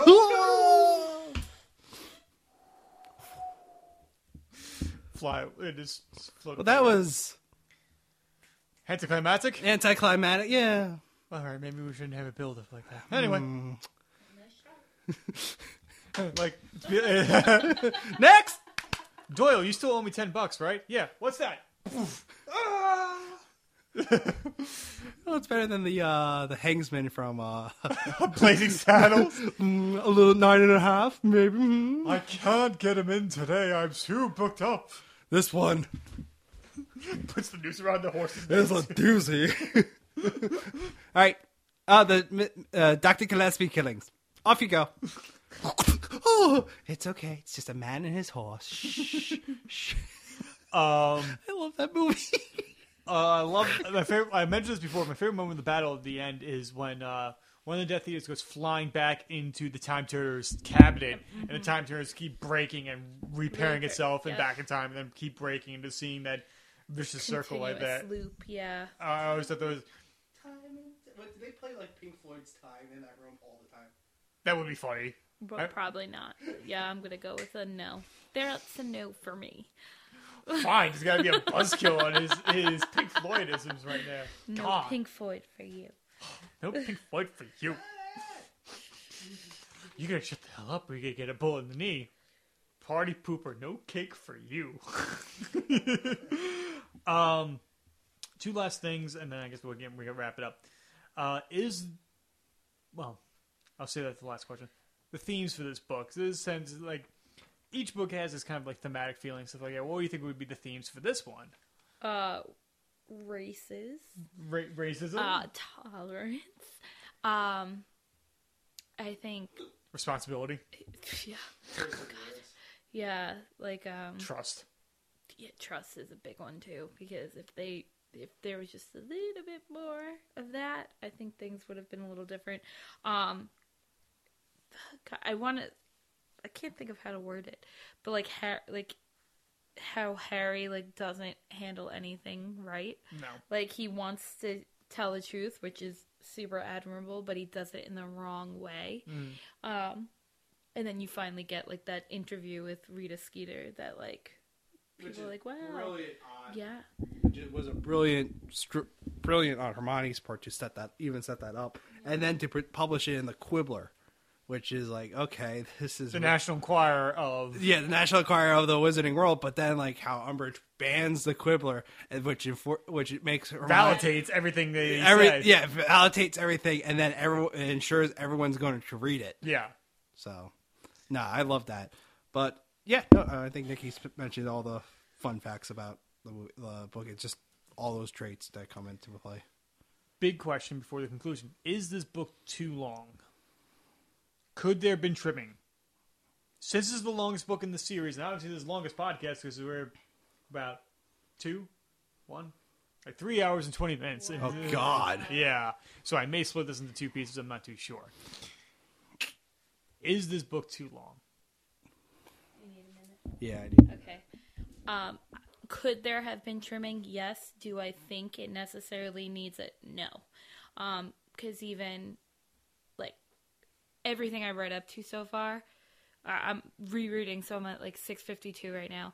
A lot of stuff happens. Nobody's counting. Yeah, like, but, like, and there's still another, like, 300 pages. But, like, it's just that there's a lot of stuff that happens, and there's a lot of themes, and you really get inside the characters that you're introduced to's head in this one. So I don't necessarily think it had to be trimmed. Could she have? Yeah, absolutely. There definitely is a little bit of I don't want to say monotony because I think that's too harsh of a word, but there is a little bit of recurrence, I guess. Like redundancy. Yeah, like we get it. Like Umbridge is evil. You know what I mean? But like I also think I liked it. I really like this one. Like this is one of my favorites. Mm-hmm. So like I hate when people talk smack about it, but it is a very long book. Like that's a lot of pages for anyone, and especially like this still is in a children based series. Mm-hmm. So that's a rough haul. Like 800 and 32 pages? Something in that ballpark. Well, let me find out because it's like behind me as my like backrest. But sorry, I make you sit in a very uncomfortable couch. No. It actually was like really comfortable. 870. Yeah, 870 in this bad boy. Jesus. So No, I would have to agree. There's like, yeah, there probably could be some trimming. It's just I don't know what would be trimmed because there are those little details that J.K. Rowling slips in there where you're like, oh, I should probably remember that, and they do come back into play. But then it's like some parts where it's like, yes, there is a redundancy of how horrible Umbridge is, and then it gets a little bothersome. I mean, irksome at some point where it's like, okay, now there's another decree for this. And it's like, oh my god. And like some of them don't even come back into play until just to serve one point. Yeah. So it's like, you really need that? But then again, you kind of do because, you know, she's oppressing them. But it's not one chapter we could pick out like, oh, lose that. Usually drop it's that. Pages here, pages there. They Little set, like a sentence or two, just snip out. It's just, there's some trimming you can do, but there's nothing specifically to point at saying, like, we don't need that. No, I mean, like, I remember... Maybe the Cho Chang Valentine's Day thing? Possibly. Because that fails, and... Still kind of Yeah, but they don't. You, set up for Ginny next book, no, the Jedi. Valentine's Day thing where she bitches him, they break, it doesn't go well. He goes to the three He rooms. used to have a bad date. He's a 15-year-old. He's had enough shitty days the entire Yeah, year. you Break him off a little like bit. he's pissed off, leaving, goes to Here comes Roger Davies again. Y'all thought he wasn't important. Roger Davies. He's such a player, but no, he no, but no, but Debonair, good word. now I'm saying that might be the only thing because after the interview, Cho runs up to him and gives him a kiss on the cheek. It's like, if I knew you were going to do that, I would have totally not bitched you out and stuff like that. That was so brave. Like she didn't go oh, I understand why you left now. That was so brave. And then next time they fight anyway. Yeah. He goes So back that's to the Hermione Yeah, but so that's why it's like so stupid because that was totally unnecessary to have that bitch fest because let the kid have a fucking break for once. It's obviously that this relationship is not going to last. Oh no, because she can't get over Cedric and she can't see Harry more than like someone to talk to Cedric about. Right. So yeah, I don't know. Reminds me of like when James Cameron, like the first like big movie he digitally edited was Titanic, and he would just cut off frames here and there to save time, and he cut off frames like end of each shot for each scene, stuff like that. So much so that he cut like 5 minutes of the movie out just by cutting off a few frames here, a few frames there. Could have been something like that that could have helped this. Yeah. Now, final thoughts. It might possibly be my second favorite book of the series because there's just so much that goes on, and it's a really enjoyable read. But you can also get invested easily in Harry, and you get invested easily in what's going on in Hogwarts, and then the whole some of the stuff is totally relatable. Like you can totally understand why you're feeling this way for him. Mm-hmm. So I think it's definitely my second favorite book out of the series. Yeah, no, it's my second favorite book as well. And I just like everything, and I think I honestly just think the frustration that people have with this book is really misplaced, and I think it's fully when all you see is like angsty Harry, like people are like, I can't stand it, and I'm like, no, but you have to understand it, and that's what like people don't. But yeah, no, I love this book. I love everything that happens in it. I think it's really necessary going forward to get introduced to some of these like players, like, and to be able to identify the little things here and there in here comes in so much handy. Becomes so useful later on. There you go. Okay. Much better sentence structure. I agree. I think this is a tie between this and Half-Blood Prince. This is my second favorite. Now, I probably wouldn't have said that before this podcast began, but I think because we have such enthusiasm for this book specifically that kind of elevated that for me. Mm-hmm. So I really enjoyed this book again. So I may end up just re-listening to this again just after this podcast, just to re-listen to the audiobook for this. So I enjoyed the hell out of it. Cannot wait to do the commentary for it, and I just cannot wait till we finish the series and stuff like that, and we'll be finally done We're getting there. We're getting there. It's What's going to happen when we're all done? We'll find something else to talk about. Everybody start coming up with a common interest. We need brown. I guess we start reading Narnia. I don't know. Oh God. I haven't read Narnia in a while. I would do that. I'll listen to the audio for I Narnia. would I mean, do Narnia, and there's like 3 movies. So like, We'll do the books first. Like, there we go. Then eventually the We movies. can do that. Anyway, so I hope everybody's enjoyed this podcast. But before we sign off, we need to find out if these people who've made it this far, I know. what should be the hashtag if people made it this far? Hashtag Umbridge sucks. Yeah, I was gonna say it has to be something with Umbridge. Hashtag DA for life. Hashtag DA for life. Now, if people made it this far and want to follow us on social media, where can they follow you, Nikki? So you can follow Nikki Muggle on Facebook, Instagram, all that other good stuff. It's either Nikki Muggle or Nikki Muggle 1. You can find me on Facebook at Dakota Wiegand, Instagram and Twitter, DWegan1 or just DWegan. And you can follow me on DeviantArt.com at DW Drawings, where I have a bunch of reviews of cartoon series and anime series. Currently working on a Gundam binge thing, which is going to take forever. I have no sympathy for you for what the list you showed me about the series you're going to show. Like, you deserve all the hate. I'm on the third series right now. There's no English dub for it, so I'm watching it in Japanese. I'm And turning Japanese and turning Japanese. I really think so. oh my god, female Japanese voice actresses. I don't think it's But Japanese. next podcast, I should have my website for my blog memorized at that point. Okay. It Cool. should be like cartoon blog, cartoon binge at like blog.com. Cartoon bitch? Is that what you got? binge. Oh, binge. Cartoon bitch. Yes, I'm a bitch for cartoons. I get pushed over and just fucked from behind. That went differently than I expected. So that's what you do in the movie requirement, then. No. I'll take the mic. No. Keep it right here. Um, No more for you. You lost my I just feel like privileges. Nikki's just getting more and more uncomfortable with us. I know. Each podcast we do. Getting further and further away from you on this here couch. Just the corner of the room at that point. You're gonna have Scrunched to up. roll the mic to me in like the other room. Throw me the whip. I'll throw you the idol. Throw me the microphone. If you want to follow me on social media, you can follow me on Twitter at Timothy Rooney 2 because some bastard took Yeah. Timothy Rooney and Timothy Rooney 1. Find you, Timothy Rooney. I will find you. I will kill you. I will kill you.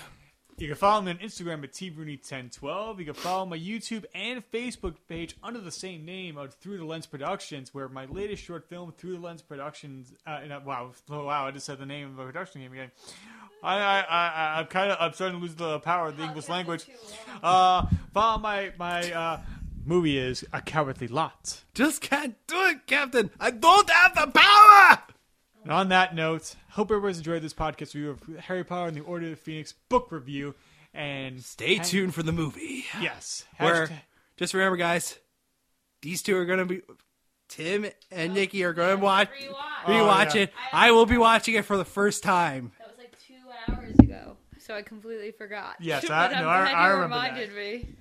And we're going to be tweeting J.K. Rowling after this. Yes, I'm going to tweet her right after this. All right, so Did I say tweeting or tweaking? tweeting. We're not gonna J.K. Rowling. You guys are gonna tweet her. Yes. Hope everyone's enjoyed this podcast review of Harry Potter and the Order of Phoenix. We'll be talking to you soon on SoundCloud.com. This is Anything Goes, and I'm Tim Rooney. Hope everyone's enjoyed this, and we'll talk to you soon. Bye, bitches.